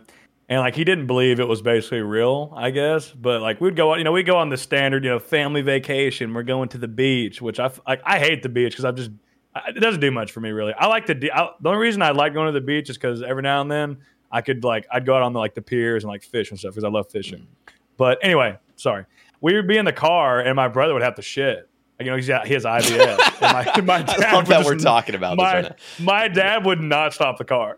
He refused to stop the car, man. And then he would make fun of my brother, and he'd be like, I got to shit. He'd just be fucking mocking him. He would just be mocking him, and he just would continue to drive. And then one time, yes, my brother actually pulled out a plastic bag in the back of the car and shit in it. Dear God, that is so gross. Fucking God, dude. He shit in the bag. And it was not a good experience. My dad was upset, but it was safe to say after that he would stop. His fault, yeah. Yeah, that's stop for my brother. Learning lesson for your dad, yeah. Yeah. You talking about the bike ride just reminded me of that. It was every single day. But I'll get away from that. Back to the milk. I have a question for you guys. What milk do you go with? What percentage? What's your percentage of milk? When I used to drink normal milk, I used to drink 1% growing up, and then we all of a sudden switched to 2%. And then for college, I always drank whole milk, and then I went back down to 2%, and now I just drink oat milk. Okay. I buy whole milk usually. I'm a 2% guy. It's all honestly, people get really up in arms about it. If you serve me skim milk, I don't give a fuck. It's fine. It's still milk. By the way, I can answer Hugh's question whenever you're ready. Okay. I wrote this out. Well, you can say the question again. Yeah, let me do that. What's Miller Lite to you? I will never quit drinking Miller Lite. I always make sure I keep my body healthy enough so I can always drink Miller Lite. I love seeing the sunrise with a cocktail, seeing the sunset with a cocktail of Miller Lite. I love the moment someone says we should drink a Miller Lite when you're not supposed to, because that feeling is like a first kiss. How much did you get paid for that right there? He got paid in Miller Lite, brother. Well, we already know Tasty Life's response. He says everything. That's actually a quote from a comedian I just ripped for myself, but it's pretty good. That's my answer. Yeah. So I know, Seth, you're a big beer drinker, right? I mean, here's the thing. I used to be a big beer drinker. In college, I was in college. I was a standard. I was a collegiate athlete, football player. We were getting we're fucking training, working out all week, and then the weekend comes. Especially if we win the game, then we just binge the whole weekend and we do it again. That's pretty standard. Especially for if you know anything about American football coach, offensive linemen are there's a tanks. We're drinking tons of beer, eating tons of food. That's just a standard kind of the culture that surrounds that. So yeah, but no, I enjoy drinking. But here's the thing: in recent year, I guess you could say, the main times I've been drinking is when I go to these meetups. These fucks. When I go out with some friends to drink. When I go out with some friends to drink, I'll have a Miller Lite. I have 1, 2 at most. And if I have 2 or 3, I've Ubered. If I know I'm gonna have 2 or 3 or 4 and get a buzz, I'm just gonna Uber. I'm not risking getting a fucking DUI. I know how expensive it is because I've given them 2 people. So, but yeah, I love beer. I just like Miller Lite is easy to drink. Some people hate light beer. They say they taste like piss. It tastes like water. Well, yeah, it's supposed to be easy to drink. It's just nice. It's definitely an acquired taste. And the difference between other light beers, it's very small, minute. It's not much of a difference. It's not like craft beers where there's a distinct flavor difference. But I like craft beer too. I'm not mad at it. But if I'm just gonna have a beer, I think it's a Southern thing too. It's just the light beer. It's just part of the culture. It's just it pairs well with fried food and other Southern tradition type meals, comfort food, if you will. So that's just where that comes from. It's just something it's been instilled in me through my life, growing up. So, but I do love Miller Lite. I do love drinking a nice cold beer, especially if you have ever worked in manual labor in your life, when you work a full day and you come home and you pop the ice cold cold beer, it is very redeeming. That's the best beer. That's honestly that bullshit quote I read is false. The real that if you really want to enjoy a shitty light beer, work 10 hours first and then drink it. It's very nice. I used to do manual labor, but I never would come home and drink a beer. So maybe I was missing out. You should have tried it. I'll stop ranting though. Sorry. Shout out Miller Lite. So what about you, Max? Do you drink alcohol often? Very rarely. I don't even drink that much when we have our meetups. My vices are other things, but in like casual day-to-day life, I drink like once every few months, maybe. I don't like the taste that much. If I do drink casually, it's not going to be like a beer on the couch. It'll be like a cocktail or a glass of wine if I'm getting dinner with like friends or something. A glass of fine Pinot Noir. No, I would say the this. opposite of Prison J. Tasty and T-Pop have got me back on the wine train because I had a little wine phase like a few years ago, and they've definitely they got me back on the wine. So now I'm like swirling it in the glass and smelling it like a fucking douchebag. Yeah, but me and T-Pop are bad pretty influences. douchey. It's douchey, but there is a beauty to it, dude. I love like not even, it doesn't have to be fine dining or like drinking nice wines, just the act of doing it with your friends. Like that's why I love planning all those dinners and stuff when we go out, because I don't know, there's something like so basically human. It's like I'm not even religious, but it's like biblical, like breaking bread with your fellow man. I feel like it's just inherently like it builds trust, like it's just a beautiful experience. And I enjoy it. So if I'll drink some nice wine when I'm doing it, Here's why I'm so in on that though, is because I've been essentially doing that my whole life, just not in the like the bougie sense. Like I've like the cookouts. Like I've been going to cookouts my whole life. Like it's very big in the South. It's a big thing. Like everybody's gathered around. This person brings their best dish. This person brings their best dish. We have the Miller Lite. Some people will bring some cocktails. It always comes down to Miller Lite. Yeah, like we have the light beer. Like everything's there. Everybody's having a good time. It's typically outside. Like you hear the nature. The wind's blowing. It's just smell the food. You hear that going to the deep fry. It's just everything. It's beautiful. And honestly, what Max, there's something very special about that. That's why when we go to these fancy dinners, it's just a different form of that. And I'm fully down. Like if this motherfucker calls me and is like, we're going to fucking Thailand for this restaurant, I'm like, all right, when we leave it. So he's not wrong. No, I gotta say, it is fun. Wine is okay. So I've only drinking wine once, and it was rosé, and that was the grossest thing. It was just, like smelled like poison, dude, and it tasted wine like worse. Is some of the worst shit you can drink. Bad wine, like terrible wine, is just it's awful. You have to already and appreciate wine to successfully drink bad wine, which I don't like. I also say though, it's kind of an acquired taste. I feel like all forms of alcoholic beverage, it's an acquired taste to some extent. But you got to start with you have to have the right introduction, because that's like a terrible introductory. My introduction was Jim Beam bourbon, where I just threw it up, and I remember just pretty rough. The next morning looking at the bottle and actually getting like nauseous just looking at the bottle. Yeah, that's also a terrible one to start on. But like I like nice alcohols. I enjoy them a little bit, not because they're pleasant and easy to drink, but because they're complex and you can just enjoy the minutia. You know what I mean? Like it's different than just chugging it. Like it's not chocolate milk. That's true. You can appreciate it. Yeah. Was there another question for me on that or no? What's Miller Lite to you? No, again, let's just cover that. No, the Dahlblush question. There was one. There was one. How we were just dwelling on that oat milk for a while. I'm sorry, right. I have to answer my. No, you're totally right. I'm on the mod team, moderator team. Sure, it's coming soon.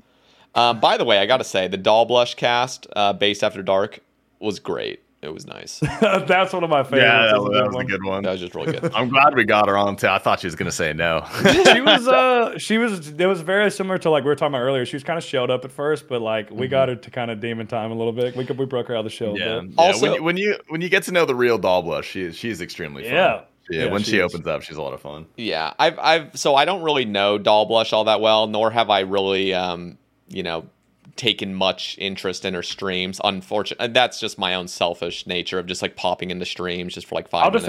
I'll defend you. So to be fair, she does stream at like 5 a.m, like randomly. It's very like random. Like if I catch her, it's a blessing for me. Honestly, it's tough to see her stream. So like I don't feel bad. I do want to give her a shout out though, because like a year ago, she randomly hosted me.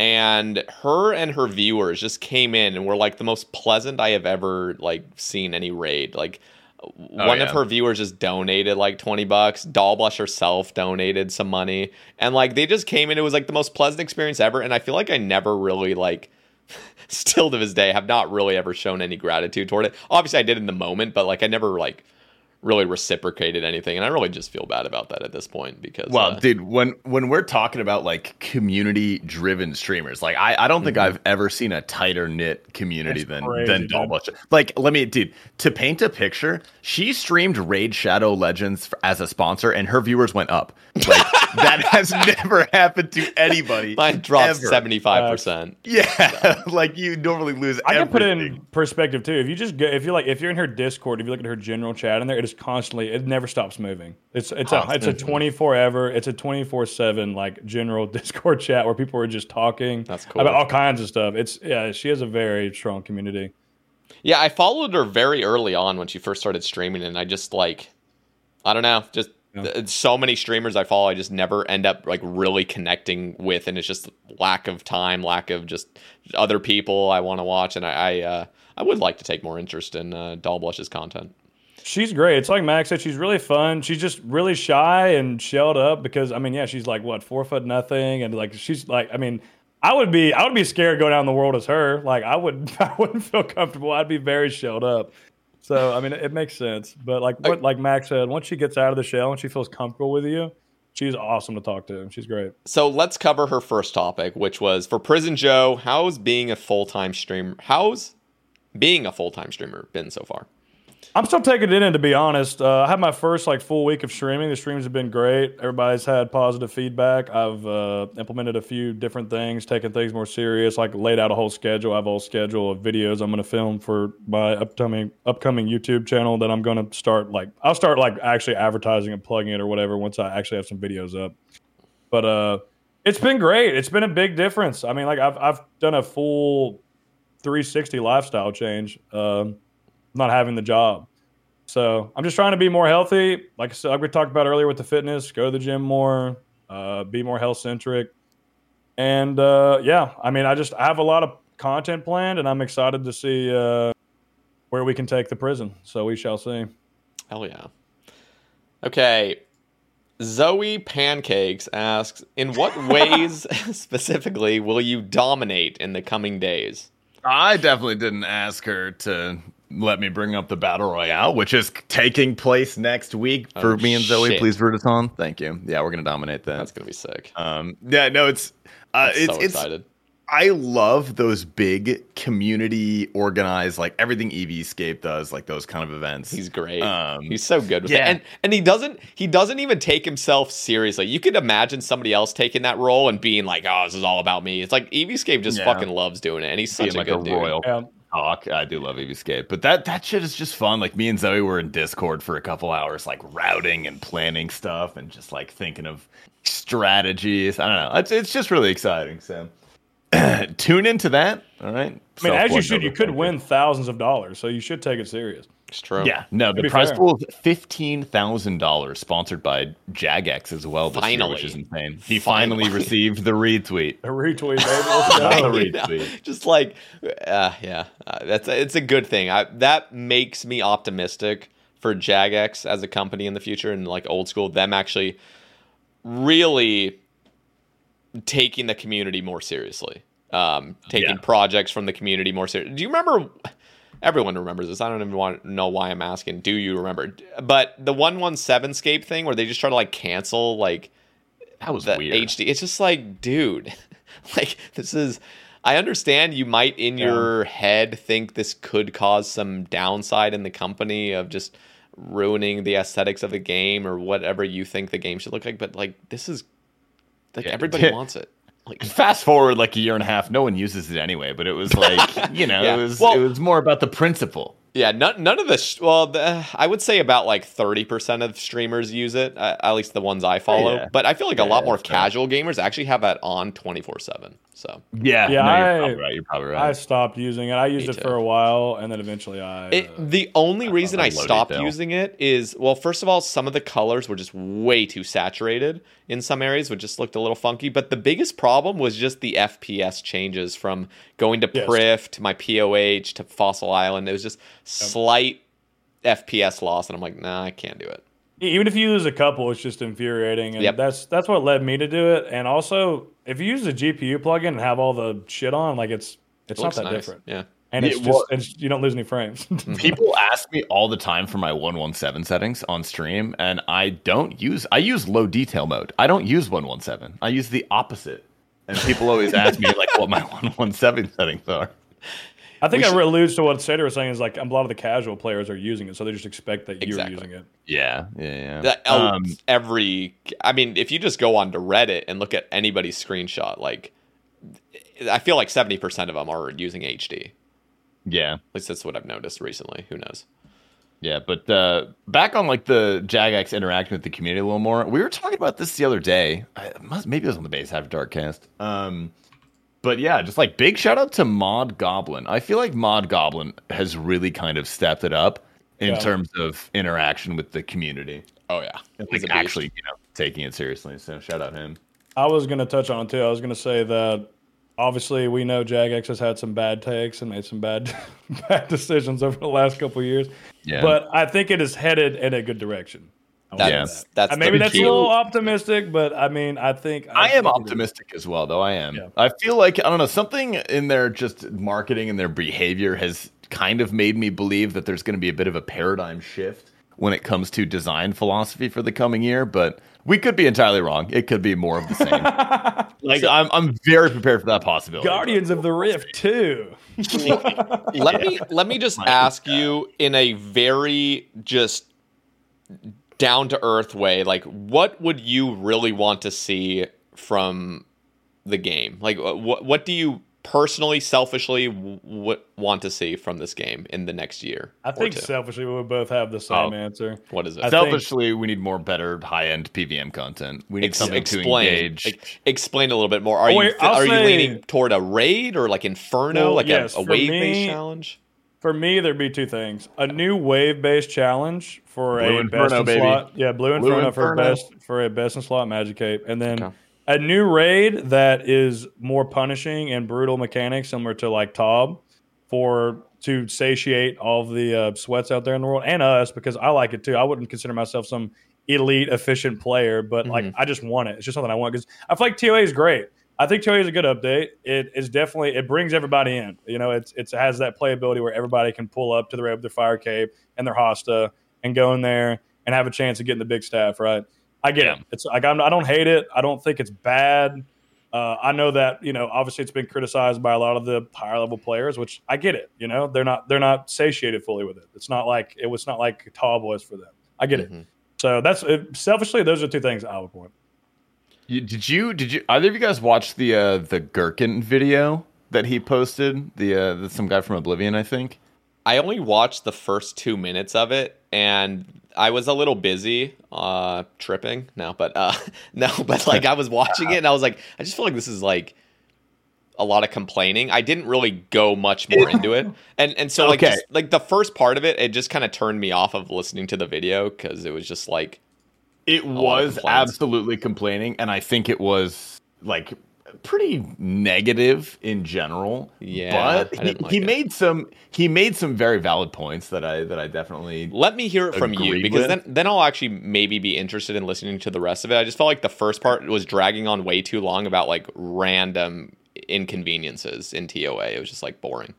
Yeah, so I don't know. There are definitely individual complaints you can have about TOA. I think there are things that you can definitely criticize, but the overarching theme that I actually agreed with from him was that, regardless of what content it was, it seems that every major release has just had a massive lack. Every major release for like the past, year or two has had a real lack of QA analysis and just fundamental gridlocks and design philosophy from, what they were saying earlier to what they're saying now. Like a good example is the Fang at TOA. Like they acknowledge that it's a little bit too powerful and it's too easy to get, but they have no plans on changing it because it's already in the game. Like the floodgate has been opened.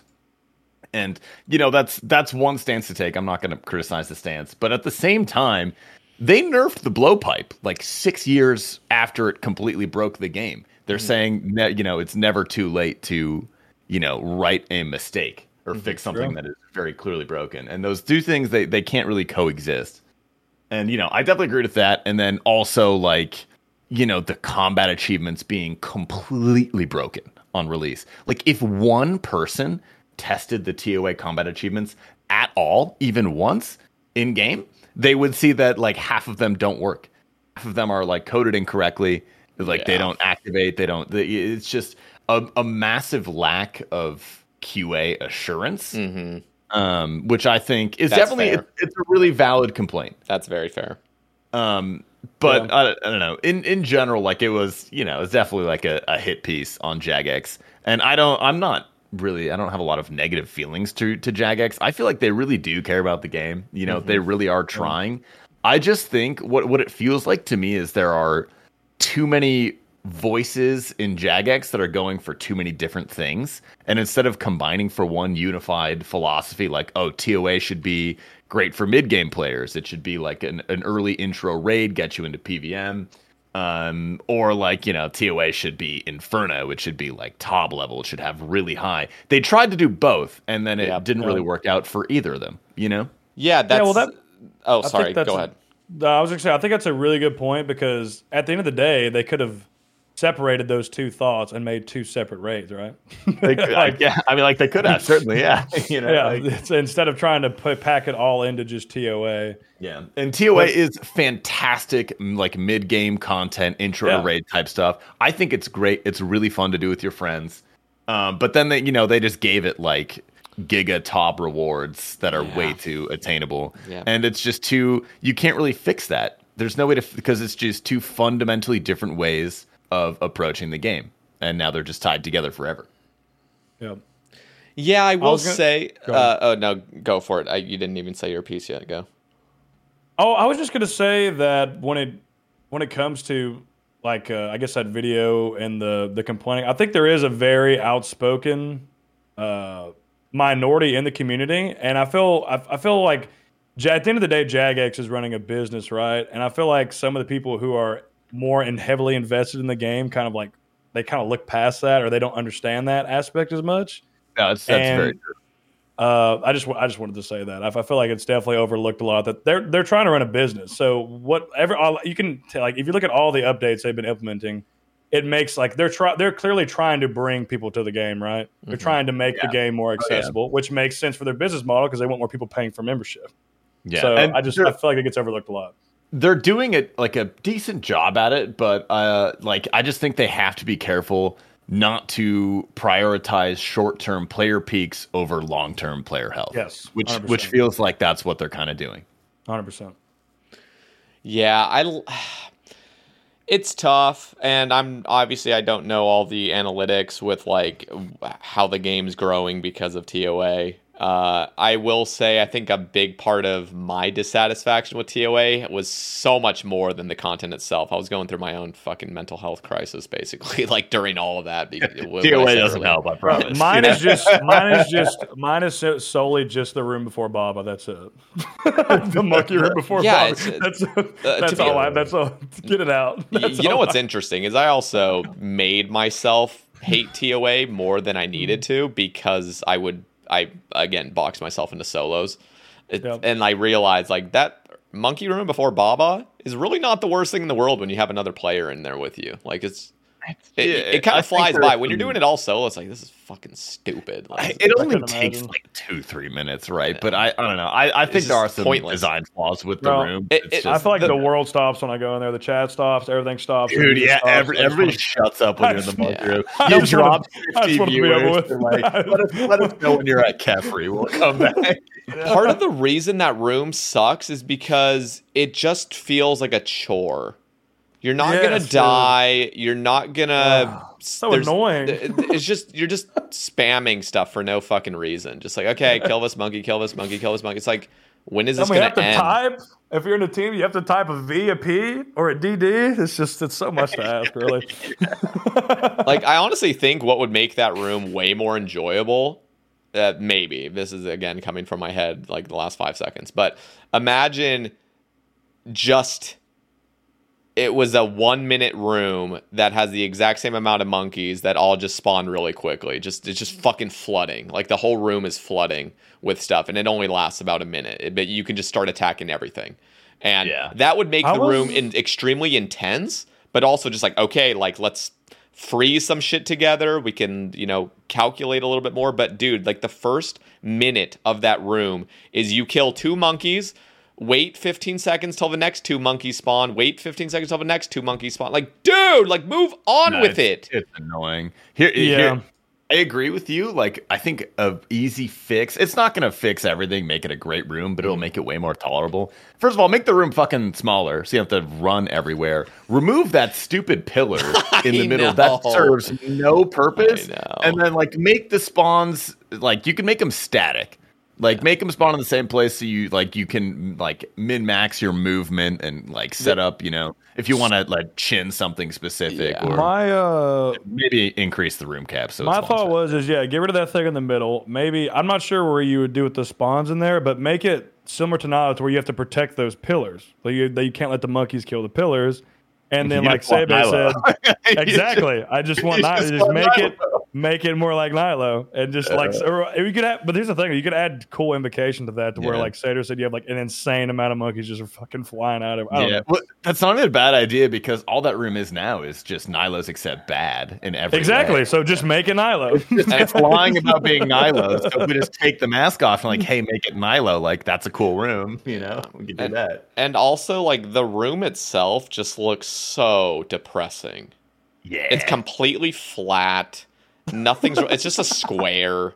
It's like, okay, go in here. A few monkeys spawn, and there's some stupid fucking painters that walk around that stupid middle pillar, and you get dragged into their fucking acid for no reason. It is a weird like concept that if you look at all the puzzle rooms that they if you look at all the other 3 puzzle rooms, like how that became the 4th puzzle room. It just doesn't make much sense. Like it's so different. It's just not on brand with everything else. It's just kind of an outlier. Yeah, so, I don't really like the puzzles in general. I'm not gonna lie. I feel like they kind of break up the flow. I really think the puzzles could have been an invocation of itself.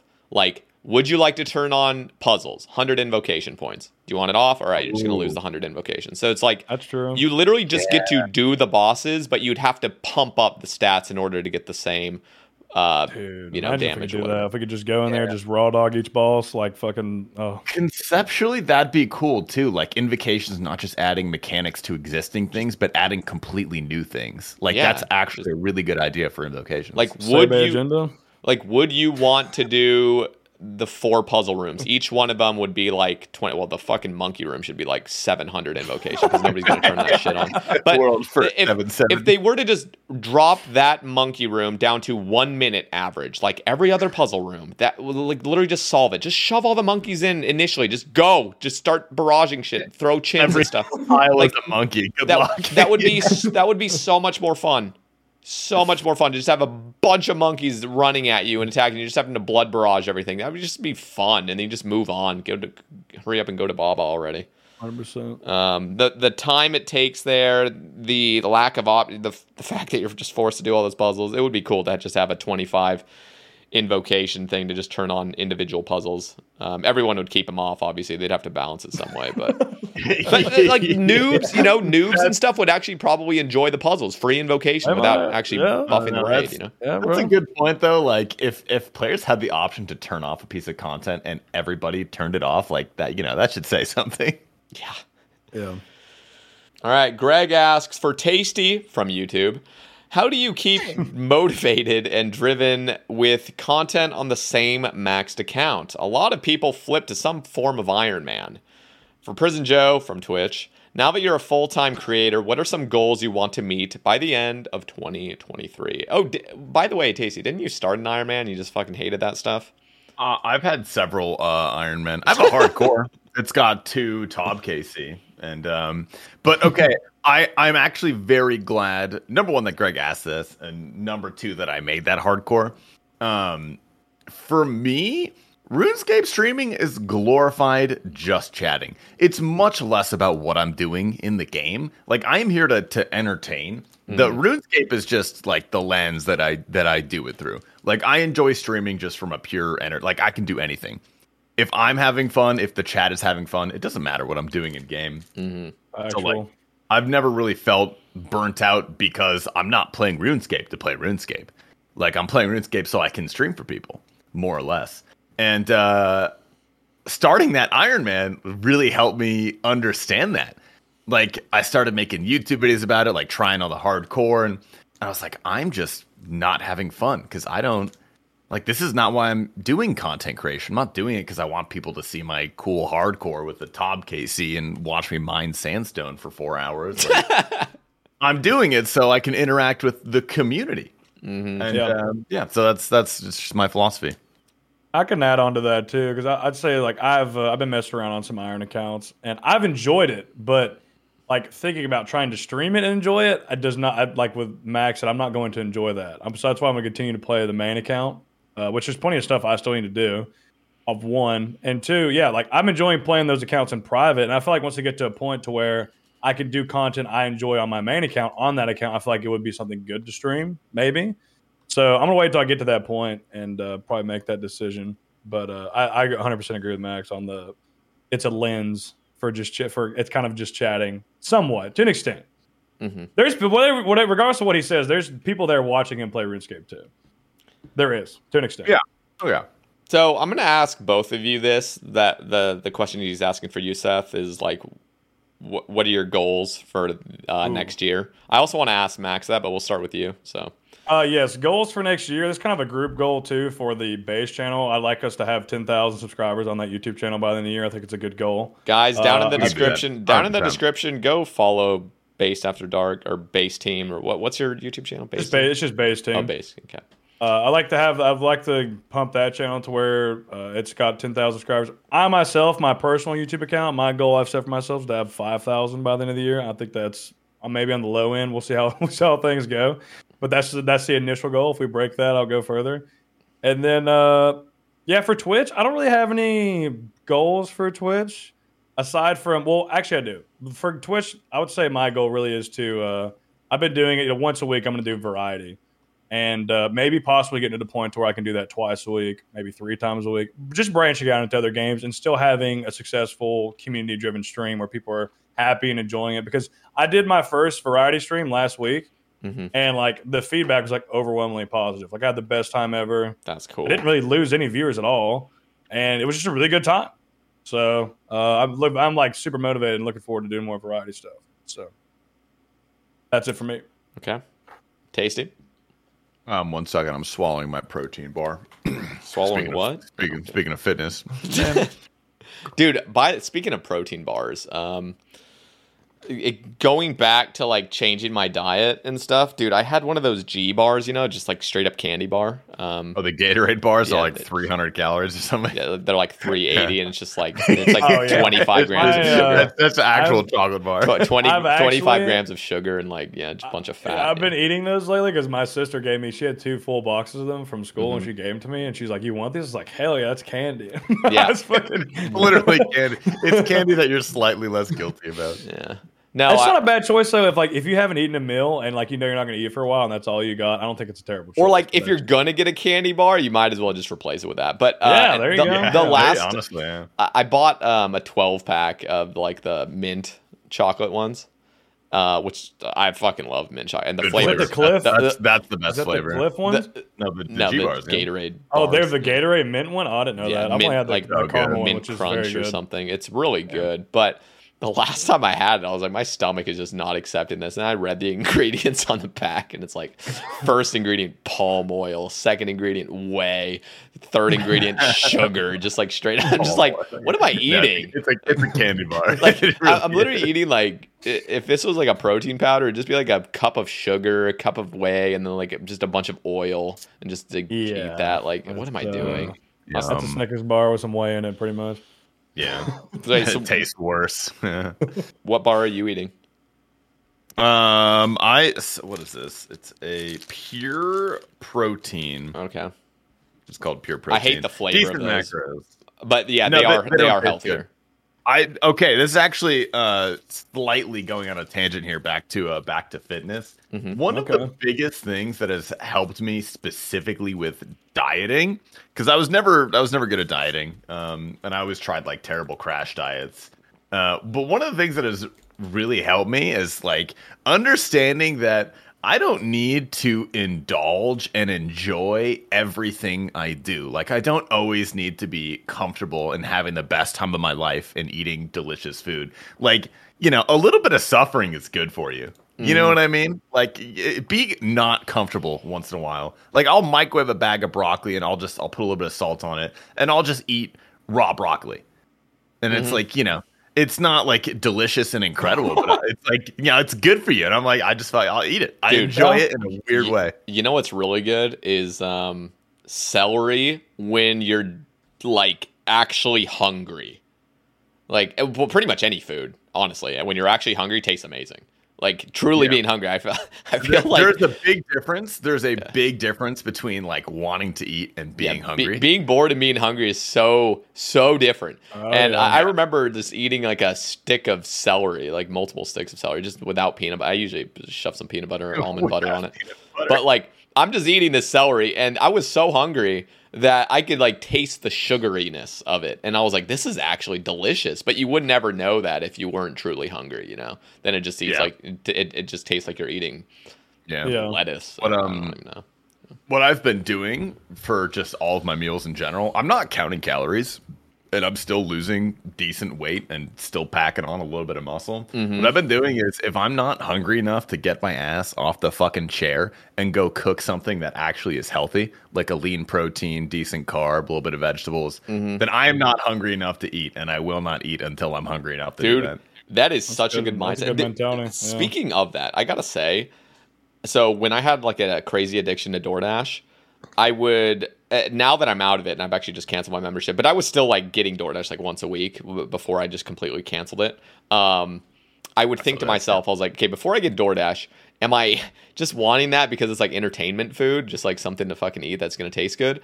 Because I would weigh the options. I was like, am I willing to go make some soup? You know, some like chicken broccoli soup or something upstairs. I'm like, no, that sounds awful. And I'm like, okay, clearly I'm not hungry if I'm not willing to like actually just eat normal food. It's always like entertainment food. That's true. I mean, with this time that I have, I'm prepped for 2 weeks. Like I've anything with the extra time, I've utilized it. I've meal prepped out with the chicken rice and veggie bowl. I guess bowl you could call it, and I also did a full stack with beef as well. Nice. So, I was gonna say on protein bars though, if you want a good like median, like it's not gonna taste terrible, it's not gonna taste great, no added sugar. I'm pretty sure it's like low carb, soy free, gluten free. It's the Quest protein bars are okay. Fuck Quest bars, gross. Weird texture, but very good macros. Probably great, which is why they I guess you maybe have. You've been eating the Gatorade bar too much. No, I don't even. Terrible. I literally don't. No. I started eating like. Well, actually, my first introduction to actually good tasting bars were those Met RX bars or Metrics bars or whatever you call them. The ones by Cliff. No. Met RX, and there's like the cookie one, Super Cookie Crunch, and then there's like the apple pie one, and there's like a churro one. Dude, those things are those are candy bars on steroids. Like they're like mass gaining bars. I would consider them more than protein because they're contains a high amount of sugar. Oh yeah, tons of sugar. Those things are like 450 calories each. Just mass gaining. Jesus, yeah, that's like an actual. Well, here's the meal. thing I tell people about protein is like. People feel like they need to go to the gym and eat a full meal and then drink a protein shake. Your body can only digest so much protein. Don't do that. So just use it as a meal replacement because that's really what like protein shake. It's like a meal replacement. Like if you need something quick and you need some nutrients, use it.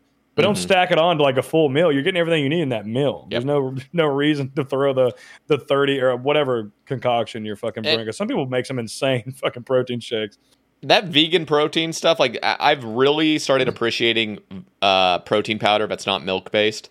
Again, lactose intolerance slightly, but they're just they taste like a shake. And you put some oat milk in it; those taste so much better than any protein bar you could get. I don't know what they have in that powder. Like the macros are insane, and somehow it maintains great taste. I don't understand. I think when it comes to making a protein shake, there's an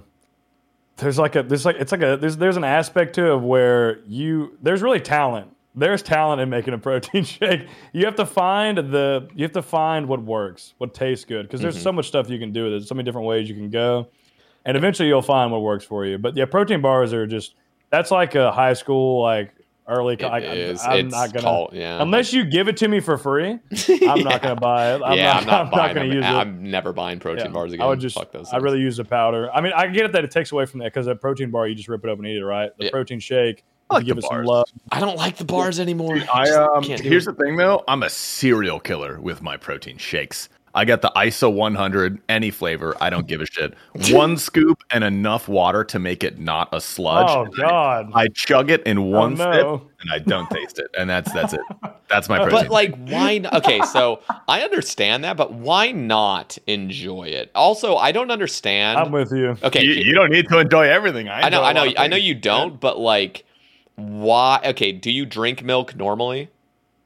Like not a lot. But like, why not enjoy the shake and make it like really creamy and make it delicious and something? Because I don't know. Like, thing, I have never found a protein powder that I think it actually tastes good. Okay, and also has decent macros. Listen, dude. Okay, all right.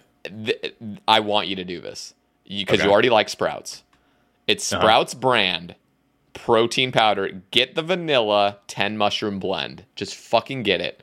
It's great macros. And you feel, dude, there's something about the fucking mushrooms in there. They're not psychedelics. They're just the other shit. No, mushrooms are so good for you. Dude, I love mushrooms. They are incredible. I feel so good every morning. Truly. Get it. And the flavor's great, but put it in some oat milk. Don't just drink it with water. Drink some like light oat milk with it if you okay. I will try that. I promise I will try that. Yeah, you will love it. For anybody out there, the best as far as decent macros go and good taste goes, the best that I've tried, which it's maybe a cop out, but just it's the gold standard whey. That is the best combination of taste and macros. I think it is probably of all. I've tried so many protein powders, and I have like firmly on it that is the best. Chocolate or vanilla. Vanilla's alright too, but chocolate, yeah. Yeah, I do remember enjoying like the peanut butter chocolate whey stuff back when I was in college. I drink that shit. But yeah, like in general, I never drank protein shakes because I enjoyed the taste. Even when I was using gold standard whey, whole milk, like making a good, I got sick of it, dude. Like I just didn't like it, and I don't know, like I don't tolerate milk products that well. So if I chugged a big milky whey protein shake, like I didn't feel good afterwards. So I just slowly transitioned into the purely utilitarian, like serial killer water shake chug.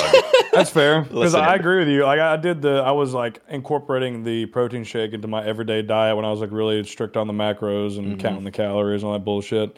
And eventually I got sick of it. And now, like today, like I still have a big thing of it in there. And every now and then, when I just don't feel like making a meal, I'll whip one up. You know. Listen, Max, I know I'm just gonna push this on you, but I'm gonna literally follow up with you. You got to fucking try that vegan. It's because it's not whey. Tomorrow, bro. It's because it's not whey. It's the vanilla flavor 10 mushroom blend. That shit is crack. It tastes so good, but you got to put it in milk. Don't put it in water. Oat milk. Okay. And so then you don't have any lactose whatsoever, and you just feel great the whole day. It's incredible. I'm gonna be that guy real quick because this does not matter for let's say 99% of the population, but with vegan protein powders like pea protein or something like that, teach me. That is not a complete amino acid profile, so it's not as efficacious as a whey protein. That's fair. Because I think I would agree with that. Amino acid chains. I haven't done the research, but that makes sense. Doesn't matter if the rest of your balance, like, or the rest of your diet is totally balanced. Like if you eat good proteins, like animal proteins, like eat some beef and shit. 100% fine. You'll have no issues with it, and it's just as good. The whole reason the whole reason that's so good is because I feel like me and you both, because you just stated it, like too much milk just makes your stomach fucking kind of hurt a little bit. It does it with mine too, which is why, like, dude, the vegan protein, if you're just wanting a shake for the protein, you can get your protein in other sources later, meals. You know, I always do that. But that first protein in the morning, it's like, oh my God, dude. Yeah, I spend way too much money when I go to Sprouts because they have all these little fucking cool, like crazy macro healthy things and like little snacks that I want to try. I always spend it like they're all like organic. I'm obsessed with organic shit now too. So that's why I stay away from those places, man. If I go to one of those shops, I will fucking buy all kinds of shit just to try it out. Such good stuff though. Like that's the issue is that it's all good, and I'm gonna go buy it again. Like that's why. That's why. I get you. It's actually quality stuff. It's not cheap either. Any it's not cheap, macro friendly. It is expensive, man. Listen, I am still saving money over DoorDash. So. Yeah, that's a big thing. Yeah. That just the comparison of like, this meal will be $38 on DoorDash. Okay, that's fine. Dude. I've rationalized so insanely hard. And it's not good for you. I paid $70 for a meal on DoorDash one time. And I ate all. Have you ever ordered sushi? It comes out like $80 Oh my god! It's always that. It was like a bougie sushi place. I was like, no way, these guys are on DoorDash. Like one roll is like $20. And the worst part is like you look at the pictures and the sushi looks incredible, and then you actually get it. It's like in these little like tins, and you're like, "What the fuck did I just pay for?" Wish some dude in I his feel like you gotta get that fresh, man. Y'all are fucked up. I know, but it's laziness, dude. This is like 10 minutes away from my house. Like it's not fresh. I don't know. The only time I've ever bought out walk there. Honestly, the only time I've ever bought out on Uber, I use Uber Eats because it's just cheaper here, and there's just more people like driving Uber Eats here. But it's like my routine after the 24-hour streams I would do. At the end, I would just order the most gluttonous fucking meal you can think of from whatever, just terrible fast food restaurant. Like I spend like $30-$40 to buy all kinds of shit, like Checkers or something.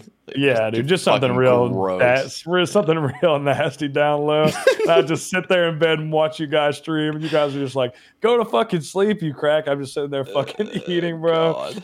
And then eventually I'd pass out. Yeah, we talk about that a good bit.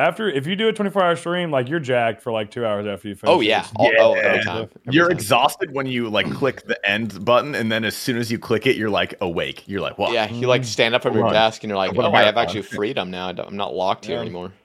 Yeah. 24-hour streams are a bitch. I always get so angry and irritated by the end. I haven't done one. They're hard. I'm not that good at them because I need a lot of sleep. My body is very angry with me if I don't sleep a lot. Time. What were we even talking about? We ignored Greg's question. Sorry, Greg. Your goals for 2020. Prison Joe did answer his. I did my goals. It's Max who's do his goals. Yeah. Okay. So, like I said, I'm gonna shift my focus a little bit away from Twitch. I'm still gonna stream probably the same amount.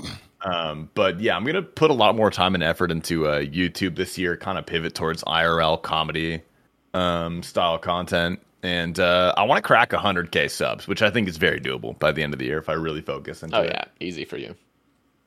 Like here's the thing though, like if you get success on YouTube, growth on Twitch follows. Like you plug your Twitch in your YouTube video and you like 100 followers from one video. I mean, I will say just from like doing the Base After Dark podcast, like just even that small interaction has helped grow my Twitch, and that's like not even like a full-time YouTuber or anything, but it definitely like Max, if people show up, they'll subscribe, they'll follow, love the podcast, like YouTube, it's definitely a great way.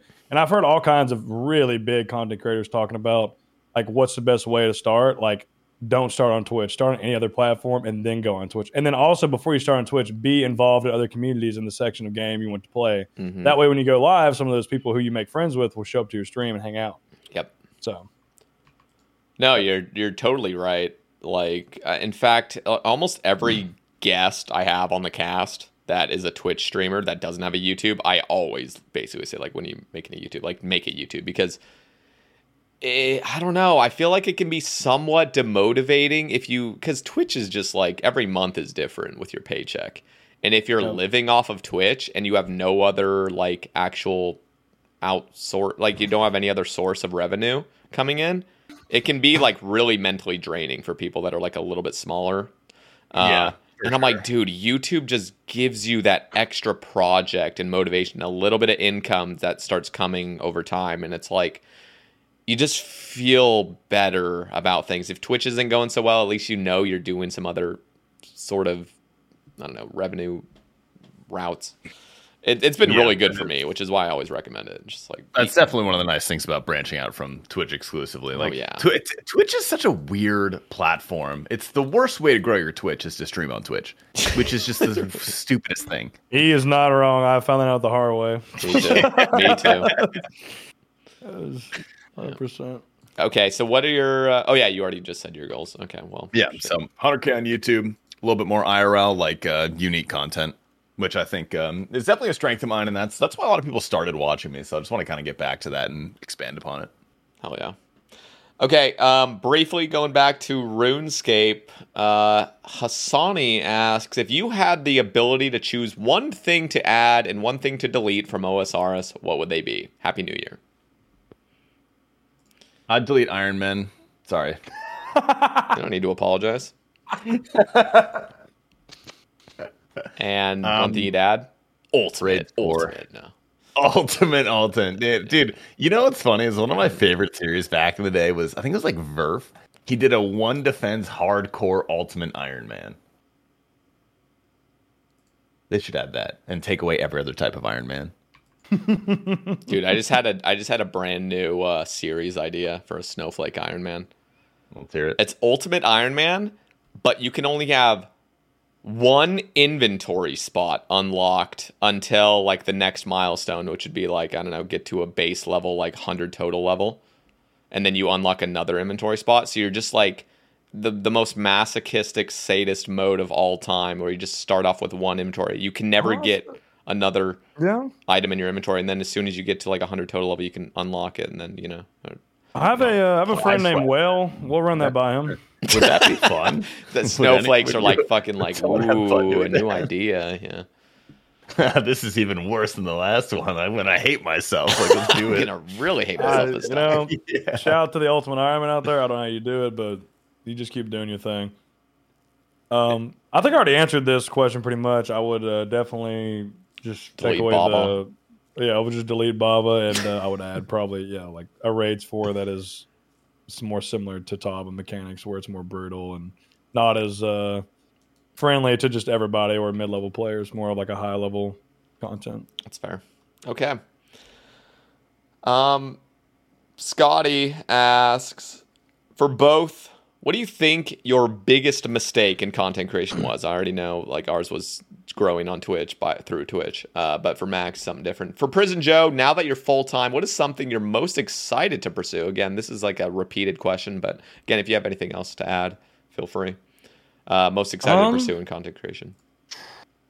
Definitely just getting after it on YouTube, like just posting just YouTube videos, posting bad YouTube videos, posting good YouTube videos, just posting shit on YouTube, because I'm not gonna be too crazy. Like I'm different in the fact that I'm going into a completely different like section with what I'm gonna be posting. So like I have plenty of room for error and can make bad videos, and I don't really care. I'm just gonna be posting videos. It's kind of like the mentality use. It's like I love the analogy uses, like YouTube's like a small plant, and you just continue to water it. Mm-hmm. You know, sometimes you get a little more water than other times, and then it'll slowly grow. And that's what I'm most excited about. I really am excited to just start filming stuff that is being out in the world, traveling. My biggest content idea I have so far, and logistic-wise, I'm not sure how I'm going to make it happen. Well, I know I can make it happen, like financially and everything. I'm not worried about that. It's just like planning it out was going to be. It would be called the Prison Joe World Tour, which is where I am going to use my streaming backpack and my vlog setup, and I'm going to travel around the country and do content with every single person in Based and visit every single person in Based in their place. So, like, first off, I'd fly unannounced out to England. Too, right? Just fucking pop. Just knock on the jump through their window. Hey, what's up? Yeah, no. I would let everybody know. So I would have to definitely plan it. It would be a lot of planning, but like, go out to England. Like, imagine me exploring England with Megan for like a few days. Fly back. I hit fucking Florida. See Zoe at Colwyn. Come up fucking north. You won't be in Alabama anymore, but we'll get to you eventually. But you're just going all the way around the country and just doing shit with our content creators and just playing out all this different stuff I can do and sightseeing and challenges, whatever. And then I'll be streaming it on my backpack, most of it, and then also vlogging it. And then when I get back, I'll make obviously a huge series around the whole thing. That'd be sick. So that's like my biggest thing I've drawn up so far that I want to do. It'll happen one day. So we'll figure it out. That's a lot of planning, obviously, and a lot of talking and a lot of things to figure out logistically. But that would be sick. That'd be really cool. Yeah. Biggest mistake for me, easy, is just I wish I would have known what Twitch was. But honestly, I went into Twitch with like my mentality going into Twitch was not to be a Twitch streamer. Like I had a full-time job. I was just doing it for fun. So and then it slowly divulged more serious. Like, oh shit, I got 10 viewers. Oh shit, I got 12. Like, I never thought anybody would watch. So shout out to everybody who watches. We really appreciate you guys and we love you. So thank you. Shout out. Yeah, that's very succinct. Honestly, I don't think I really have any like regrets or mistakes about my path. Like, I'm sure I could have optimized it more if I wanted to grow faster and be bigger. I'm sure I could have done things differently, but I don't know. Like, it's a learning process, things. I'm not gonna say things happen for a reason because that's cheesy and that's a cop out. But like things just kind of fucking happen, and you got to deal with everything you go through is a learning process. Like you're just exactly. That's what I'm saying. Like I'm not gonna be born like I'm not gonna start a YouTube channel with no experience and then immediately be Mr. Beast. Like it's not really how that works. So I don't know. I'm very grateful for the ability to even have this kind of like arc and these kind of learning experiences and experience content creation as a profession, because like that is the most desired profession of anyone under the age of 30. It's like 80% of people want to be a quote unquote influencer. And I don't consider us influencers. We're more content creators because we actually create things like videos and stream. But like it's the umbrella, right? An online person who uses their platform to attract other people, and then he makes money through various methods of doing that. And I don't know, it's like, it's very cutting edge. We're kind of like the trailblazers. We don't know how long we can do this for, or like how long you're supposed to do it, or what the longevity or career arc of this is. Yeah. Like, I always love it when people like people try to be snarky and they're like, well, what are you going to do in 5 years? Like, what are you going to be doing in 10 years?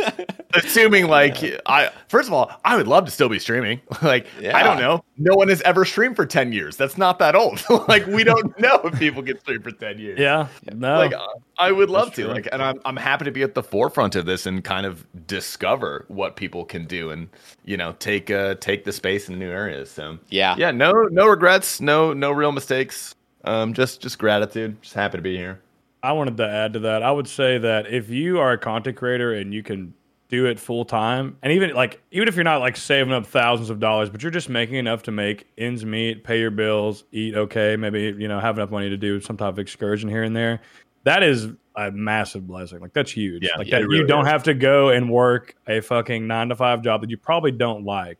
And honestly, it took me as long as it did to get away from my job just because I actually enjoyed it. I actually enjoyed going to work. I liked it.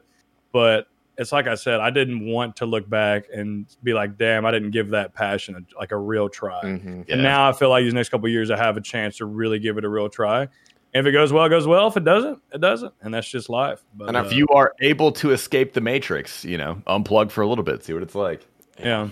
I will say, just like the freedom it brings and knowing that you're building yourself. You know what I mean? You're not building somebody else's company or just like being a little like person helping them. It's so much more satisfying.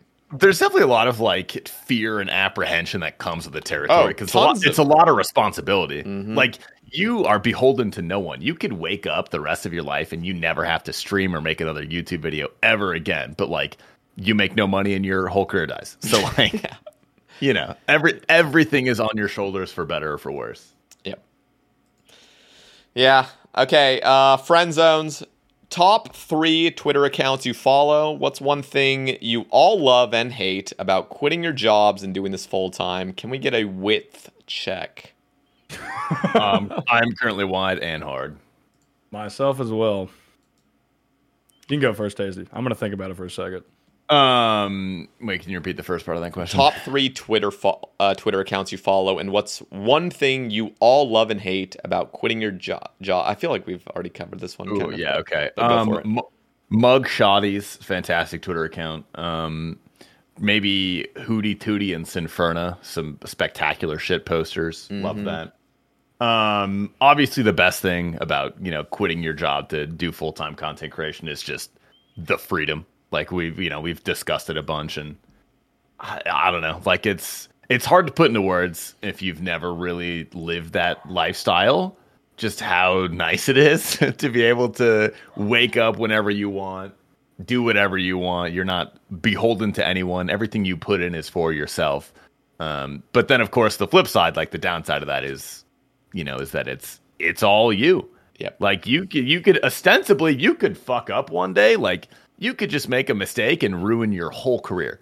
Mm-hmm. Like you got to buy your own insurance, shit like that. Like you got to keep innovating. It's not like you can just show up and clock in and kind of dick around. If you do that, you're gone, and you're gone in 3 months, 4 months. Like it's just not going to work. Like you constantly have to innovate. Like there's a lot of pressure that comes with it. But there's a lot of reward. There's a lot of upside. So, yeah. I wouldn't trade it for the world. I really wouldn't. Me neither. Prison Joe, top 3 Twitter accounts? Not to meet Ride, but Tasty's definitely one of my top Twitter accounts I like. He's got a good Twitter account. Say what you want about it. It's a very good Twitter account. It's very good. Q-Neeks is definitely one of my favorites. More of lately, since he's been just tweeting out where the fuck he wants. Q-Neeks is good. Demon Very... Very good. 3, maybe. Definitely like Hooties and Inferno. I love their Twitter accounts. And I'll shout out what's her name? Sujin. She's a very nice lady, and she had what does she have, like a couple 100,000 followers, and she likes our posts and replies to them. So I feel Sujin, she's the homie. Shout out to her. She's one of my longest subs on Twitch. She posts great content on Twitter. Shout out to her. Go follow. Yeah, shout out to Sujin. And as far as quitting the job thing, I hated is I met a lot of great people. I learned a ton about life, mortality, etc. I'm going to miss it for sure because I really did enjoy my job. The thing I loved about quitting was that I literally just typed a letter on Microsoft Word that just said I'm resigning and then gave it to HR, which was very empowering. And then I got like 30 phone calls the next day. And also, it's like something I loved about quitting it too is that I spent all those years, and that honestly allowed me to do this transition comfortably. I'm not just jumping into this with just like oh fuck, like if I don't make X amount of money, I'm fucked. Like it doesn't really matter because I've worked all these years and I've saved money, and like I can comfortably attempt this without like having that external pressure of oh no, I didn't do that well on Twitch this month. I'm about to have to fucking live on the side of the street. So. So I really am grateful for having a job all these years for that. Just the experience, and I've just learned a lot, man, about people, about life, everything. And I'm excited, man. I really am. I feel like our group, especially the based homies, I feel like we have a lot of potential. I feel like we can really do some big things and branch out outside of RuneScape, but also still pay homage to RuneScape, the game that got us to the dance, if you will say. Yeah, brought you guys together in the first place. Yeah. Okay. Megan asks, why do you drink? I don't know who she's directing this toward. Why do you drink mouthwash when hungover? And based London when? Thank you. Drink mouth? You mean use mouthwash? Is that like a dig at American cultures? I don't know what that is. I don't know. Yeah, I like if your mouth is like funky after a night of drinking, like you might as well drink some out. Brush your. I would hope that after you wake up and you have that. I mean, isn't there alcohol in mouthwash? So just drink it. Just drink more. Perfect. I don't know. And well, British people are not famous for their oral health care, so maybe maybe you should drink some mouthwash. Maybe you should drink some mouthwash. I don't know. That's all I'm saying. Base London. I would do a base London, honestly. That'd be fun. Hop down to Bulgaria, see Destructo. I'm down, yeah.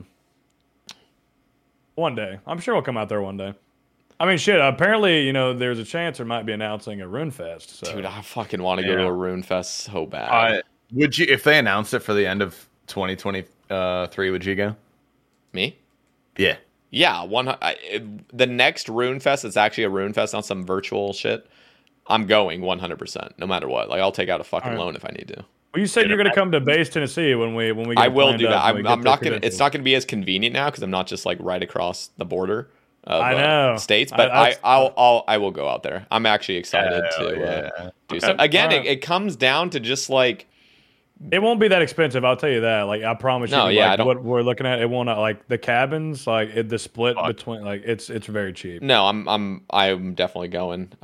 Again, just a lot of just pointless. I'm not going to get into it, but just a lot of stuff like this year. I just wasn't in a place to go meet up with a bunch of people for earlier, like TwitchCon and stuff. So no, if you were going through that with the depression, that makes. There was just so much that it just couldn't even be laid out. I was just like, it's just not the time.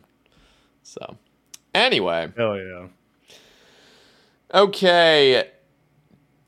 Alex/Zerky asks, Tasty, can you explain Brick House? There may be listeners that do not know the origin. Joe, now that you're a full-time streamer, what are some? Okay, we I think we've covered this just way too much. Yeah. You can just do the. You can just do the it's just like nonstop, like little tweaks of the question. Like, what is your plan now for full-time streaming? I just keep reading it.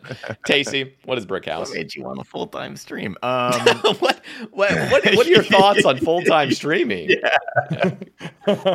No, I love Brick House because every time I play it, there's always like one new person in the chat that's like, this song fucking sucks. Like, why is everyone so excited for this song?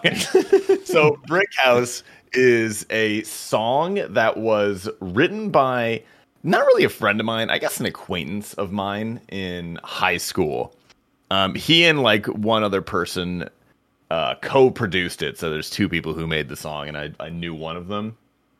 And like, it's a shitty song, but like something about it just kind of goes a little hard. Like there's a real charm to it because it's produced by two high schoolers, right? Two high school seniors, probably like a decade ago. And we would play it, like me and my friends, all the time at like random parties in college. We'd like take the aux cord and we'd play Brick House, and we'd see everyone just like get down to like what is like kind of a shitty song, but like the beat kind of goes hard, so like people are just wasted and they're like, yeah, Brick House. So it just kind of became like this inside joke, and I played it once on stream, and I put it in like the outro of my YouTube videos, and I'll get so many comments like, "What is that song? Like, what is that song? I need to know that song." And it became its own beast. Like, you know, it just kind of took on a personality of its own. So people now they want to listen to Brick House. Unfortunately, those two producers had a falling out that I will not get into, but. You know, it was interesting to say the least. So they took it off of every single streaming platform. It used to be on Spotify, or not Spotify. It used to be on SoundCloud and like YouTube and stuff. But they took everything down because they didn't want the other one to get famous off of their work. So now I have a file and I'm allowed to play it, but I'm not allowed to upload it anywhere. So. That is the story of Brick House. So I'm looking at some of these other topics. A lot of them are just irrelevant, in my personal opinion. If you counter that, you can let me know if you guys want to read any. I'll be looking through. I think there was one I saw that I was going to. While you're looking, I do want to ask. This is something I like to ask. It's just really hard to phrase the question. It's mainly like your vision for the future. I used to just ask my guests a really generic, like, where do you see yourself in 5 years? Which again, we've kind of already covered, like the next year question, but. I don't know. Do you guys have sort of like a dream of, I don't know, 10 years from now? Like, where would you want to be in life? Again, I feel like the closer we approach 30, what are you guys like? I think Tasty, what are you, 27? 27. Seth, how old are you? Am I allowed to ask? 27 as well. Really? Yeah, I'm 27. We're all 27. Everybody thinks I'm older than I am. Yeah, I thought you were like 29 maybe. Yeah, I was gonna guess like 28 if I didn't know. I was gonna guess 40, but I just didn't want to be too rude. The Miller Lite, dude. It's not good for your skin. No, I do have an answer for this actually. I would love to be like, if I could still be streaming, you know, now and again, I would love to be doing something like that. But ideally, I'd be in a position of someone like Moist Critical. Like Charlie, who has all of these, like he runs an esports team. He's branching out into larger things that kind of are encompassing in the sphere of, you know, gaming, content creation, things like that, like companies that produce actual, you know, value, like clothing, things like that. To have those kind of like greater things be my preoccupation, I guess, and then still just stream and make YouTube videos, like if I am, you know, if I desire to do that, if I want to do that, if I'm still passionate about it. So I'd love to take it kind of a step beyond and one day be at a level like that. That's cool. That's definitely an ideal. That's kind of like the ideal vision. I would agree. I just never want to get into that box of where I'm creating content that I'm not enjoying. I never want to be there again. So if I can continue to put stuff out that I like to do, and it continues to grow, that's the vision. That's the name of the game. Continue to grow and continue to enjoy what you're doing, because it's just so evident in anything you do. Like, people see passion, people know passion. It's clear and evident when you really put a lot of time into something and enjoy it. So I just don't want to lose track of that, because if I do, why would I quit the job that I actually enjoyed and had passion for as well? Yep. So yeah, that's cool. It is funny, just kind of going back to what you guys were saying, like, oh, like, what are you gonna do when streaming ends up inevitably just dying out or something in 5 years? Like, what are you gonna do then? Just like this boomer mentality. What are you gonna do then? No, but truly, that's part of it, man. Like, in my career, like, I am more aware than most people of like mortality and how much of a flesh bag you are. And every day is just not guaranteed. Like, you can go out there. I mean, I tell people all the time that one of the dangerous things you could do is driving on any roadway in America. Like, there's just, everything is dangerous. Like, it's over instantly. So, I mean, that whole mentality of I might be dead tomorrow. 5 years, 10 years, I don't fucking know. Like, it doesn't matter. At the end of the day, we all make the same trip, right? So do what you love and do what you're passionate in. Yeah, I think that's just absolutely optimal. Retweet. Yeah, and going off of like what Prison Joe was saying, really enjoying it. Getting into a rut with something that's supposed to be the most liberating and fun career of your life, which is just live streaming and making content, whatever you want. Getting into a box like that is not a place you want to go down, especially if you're truly living off of it. And that's something I'm breaking away from, is this idea that I need to be doing a RuneScape quote unquote stream where it's just like, oh, do this and then something will happen in the future. No, like, why not take control now and do things that you actually enjoy? And because, like you said, the passion shows, and people are going to know that you're just loving what you're doing. And if you've already built an audience, like, you're good to go. You're golden. So that's cool. I want to live next to like a fucking lake, dude. Like a when I think of a future, where did that come from? I don't fucking know. You're getting deep now. Dude, the reason I mentioned that is because I don't fucking know. Like, where do you guys see yourself living? Like, do you just want to live in like a city or something, or do you want to live? No, I want to live like out in nature for some reason, just like out in a fucking cabin, like a nice like house cabin. I want to live on the edge of suburbia in somewhere like the Pacific Northwest, like a suburb of Seattle, where there's just beautiful nature all around. But if I need something in the city or actual help, need something close to me. I need to go to the hospital. I want to be close. So. I think that's the ideal. Is you want to be in a rural area but close to population. I think that is not me. I want to like live really excluded. Like, I want to live like at least 50 miles away. Well, I will tell you this: you are a content creator, and that's I've thought about that. Like, I've been looking to buy property just out in the middle of fucking nowhere, but being a content creator, all they have is there's no. It's all satellite internet. If you're not, there's no fiber. Yeah, if you don't, that's a problem. And you can't do content creation on satellite internet. It's just impossible. That's true. That is. I have heard though with the Starlink, which I know it's on the West Coast now in the United States, but apparently it's actually really good, and it's like you can do content creation. Essentially, like it's fast enough. It's good enough. I've heard, at least. I don't know for sure. I haven't used it myself. But yeah, and I know what I brought up was just completely random. I think part of the thing I wanted to get at was like, even though I absolutely love just being at my computer and just like doing shit and being like introverted, I don't know. I want to be out in nature and shit. I want to have the option.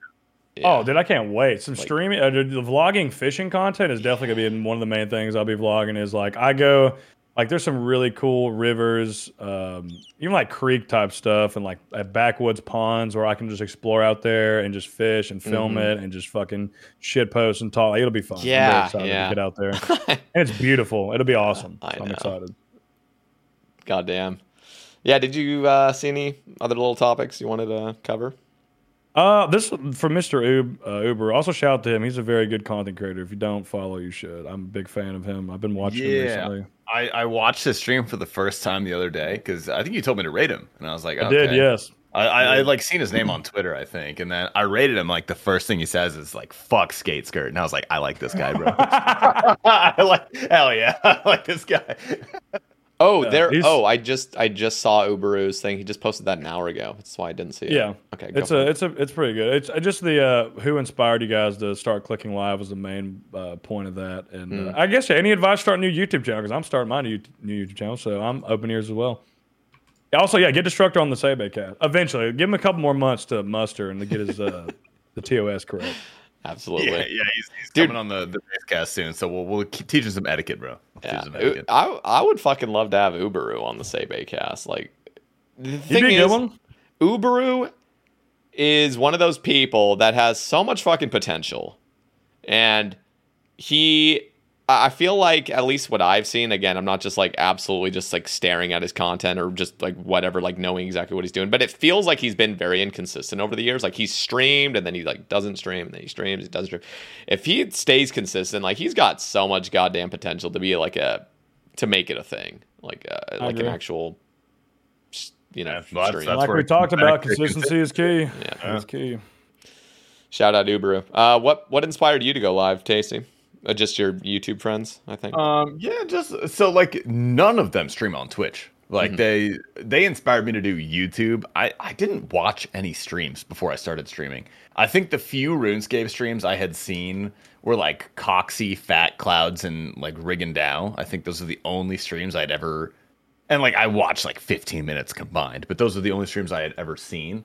I started using Twitch as a way to grow my YouTube. Like I didn't know what it was. I didn't have like any emote things installed. So like I just saw weird text in all these streams. I had no clue people were doing. Like I didn't know how the culture worked. It was completely foreign to me. It took me several months to like learn it. But it was I guess kind of self-inspired and out of greed for my YouTube channel. And then I ended up just falling in love with the culture and all the people I met. And it was, It's beautiful. I would, I definitely share that same sentiment, but it obviously took a lot longer time to understand that culture and like fall in love with it fully for me. I think Max fell into it quicker just because he was so far ahead of it. Yeah, you're already far ahead of it with the YouTube content. But obviously, like the whole thing of why I went live, like yes, I was dry for a Vorkath pet, and I like told people in my little clan, I was like, if I go dry enough, I'll start streaming it. But really, what helped me like get to that point and like inspire me to go live was I went and watched stream. Like I would watch stream. I was always a lurker though. Like I've always watched like since like probably I guess high school or college. Like I've watched like Bodie, Curtis, Foe, all the huge names in the community. Like I've watched their streams. I just a lurker. Like I never chatted or anything. But someone I was watching during that time was It's Will. He wasn't what he is now. He was, he's still definitely a prevalent streamer and everybody knew who he was, but I was watching him and I was like, what is this guy doing? And I was like, oh, he's just killing the boss until he gets pet. And I was like, I can do this. I can do this. I was like, I can do this. I was like, I can do this and just, talk shit. And yeah, so he was definitely someone that inspired me to do it because I watched him do it. And I was like, this is awesome. He's got all these people in here chatting. Like he's funny. Like I was all for it. So yeah. Yeah, I think me being so lost with my career, like just being in college with zero vision of like what I wanted to do, just like I switched my major twice, went to communications where you just know you're fucking like just you're not even there for anything. But like I remember watching Twitch toward the end where I just had like no idea what I was going to do with my life, and watching people just really enjoying streaming and seeing like relative, like a streamer I could see myself almost being, like I could see myself in their position almost, kind of like envisioning myself as a streamer. Of course, I had no idea I was actually going to start streaming back then, but seeing like a healthy sub count and seeing a healthy amount of viewers and just knowing that they're thriving by just playing a game and having fun just felt like the most liberating thing, especially when you're working like manual labor at like a warehouse and you just see that and they're just like doing exactly what they want. I was like, oh my God, like that's inspiring, that itself. And there was multiple streamers that I saw that in, and I was like, oh my God. It just like brought up something for me in my head of you saying like watching other people doing their passion and it like making you envious and wanting to push for it as well. And that was part of it. Like I said, like I loved my job and I had passion for it, but I feel like what was happening is one passion was overtaking the other. And I would be I would be at work sometimes when there's nothing going on. I'd be watching Twitch streams like, damn, I wish I was streaming right now. And I wasn't. That was like overtaking my passion for my like career. That's so cool. Like that's a blessing to have it have been both two passions that just one took over the other. That's awesome. Yeah, that's really a good way of putting it. So, all right, guys, we've been talking for 3.5 hours, so we're gonna wrap this up with 3 shout outs from each of you. Also, guys, I'm just gonna bring this up right now because I might forget. Down in the description, Tasty Life and Prison Joe's, all of their links are down there. Twitch, YouTube, Twitter, Discord, if you guys, whatever the links you link down there, they'll all be down there. So go drop them a follow if you're not already, watching their content. Get involved with them. They have great communities and they're just like super entertaining guys, as you guys already know by this podcast. So go drop them a follow. But yeah, we'll continue. Yeah. So Max, 3 shout outs, and then Prison Joe, 3 shout outs. Shout out myself. Use your Prime on me, please. Shout out Destructo, #1 streamer on the platform. We really need to get this guy like 300 viewers and just see what the hell happens. I am actually passionate about Destructo's stream because I see so much potential. And when you see a content creator and you're like, wow, this guy could make it.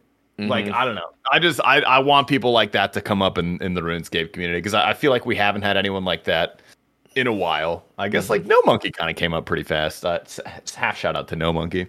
But yeah, I don't know. I just like seeing people succeed in RuneScape. I like seeing the community grow. So double shout out Destructo. Fucking check him out. And then shout out all the homies in Based, all right, for making this job as incredible as it is. I love you guys. Kisses. Shout out Based. Oh, yeah. And shout out the SeiBeiCast. I'm taking a 4th one. Shout out the SeiBeiCast. Wait, that first one of shouting out yourself was actually a real one? Jesus Christ. I just want to thank my mom. I want to thank my dad, my extended cousin. K Kona. All right. Those are my shout outs, yeah. Thank you. Seth? All right. I get 3. All right. I'll rip off the back. I'll shout out. Can I shout out 2 together? All right, I'm going to anyway. I'll shout out Neil4D and Fatty C combined. Hell yeah. Because they kind of helped propel me into at least a streaming stratosphere of where I actually had a couple viewers. So shout the fuck out to them. Shout out to, as Max said, the Base team. I love all of them. And I feel like we have big things ahead of us. And then I'll just shout out specifically to my boy Qneeks. That's my brother on everything. I love that guy with all my heart. He means a lot to me. And that's awesome. If it wasn't for him, he's definitely helped my vision. So Nick is such a good guy. Just like an honest dude. Just, I love that dude. All right. That's all I got. Stream friends, man. Yeah, shout out. Yeah, those are some amazing shout outs. Okay, listen, guys. Those listening that are still listening, type a 1 down in the comments if you're watching on YouTube. If you're listening, thank you for listening. And be sure to listen to the final advertisement at the end of this Spotify broadcast. But truly, I really had a pleasant time, guys. Let's go. Thanks for having us, for real. And for those still listening, I will be on the Based After Dark podcast late, probably in like a week and a half from now, whenever that is. Next Wednesday. Next Wednesday. So if you guys aren't already subbed to the Base Team YouTube, that'll be down in the description as well. Be sure to follow all the links. And thank you guys so much for listening. Max, Seth, thank you guys so much for being on here. Thank you for having us. Love. Wide hard. Peace out, guys.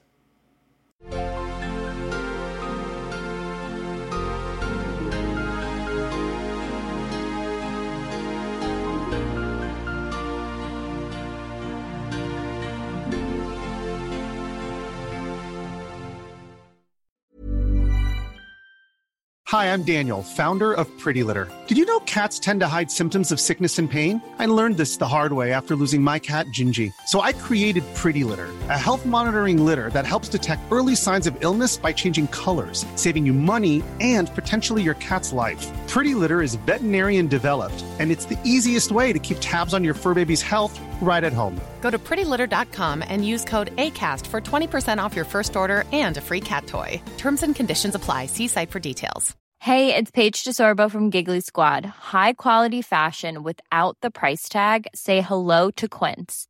I'm snagging high-end essentials like cozy cashmere sweaters, sleek leather jackets, fine jewelry, and so much more. With Quince being 50 to 80% less than similar brands. And they partner with factories that prioritize safe, ethical, and responsible manufacturing. I love that. Luxury quality within reach. Go to quince.com/style to get free shipping and 365-day returns on your next order. Quince.com/style.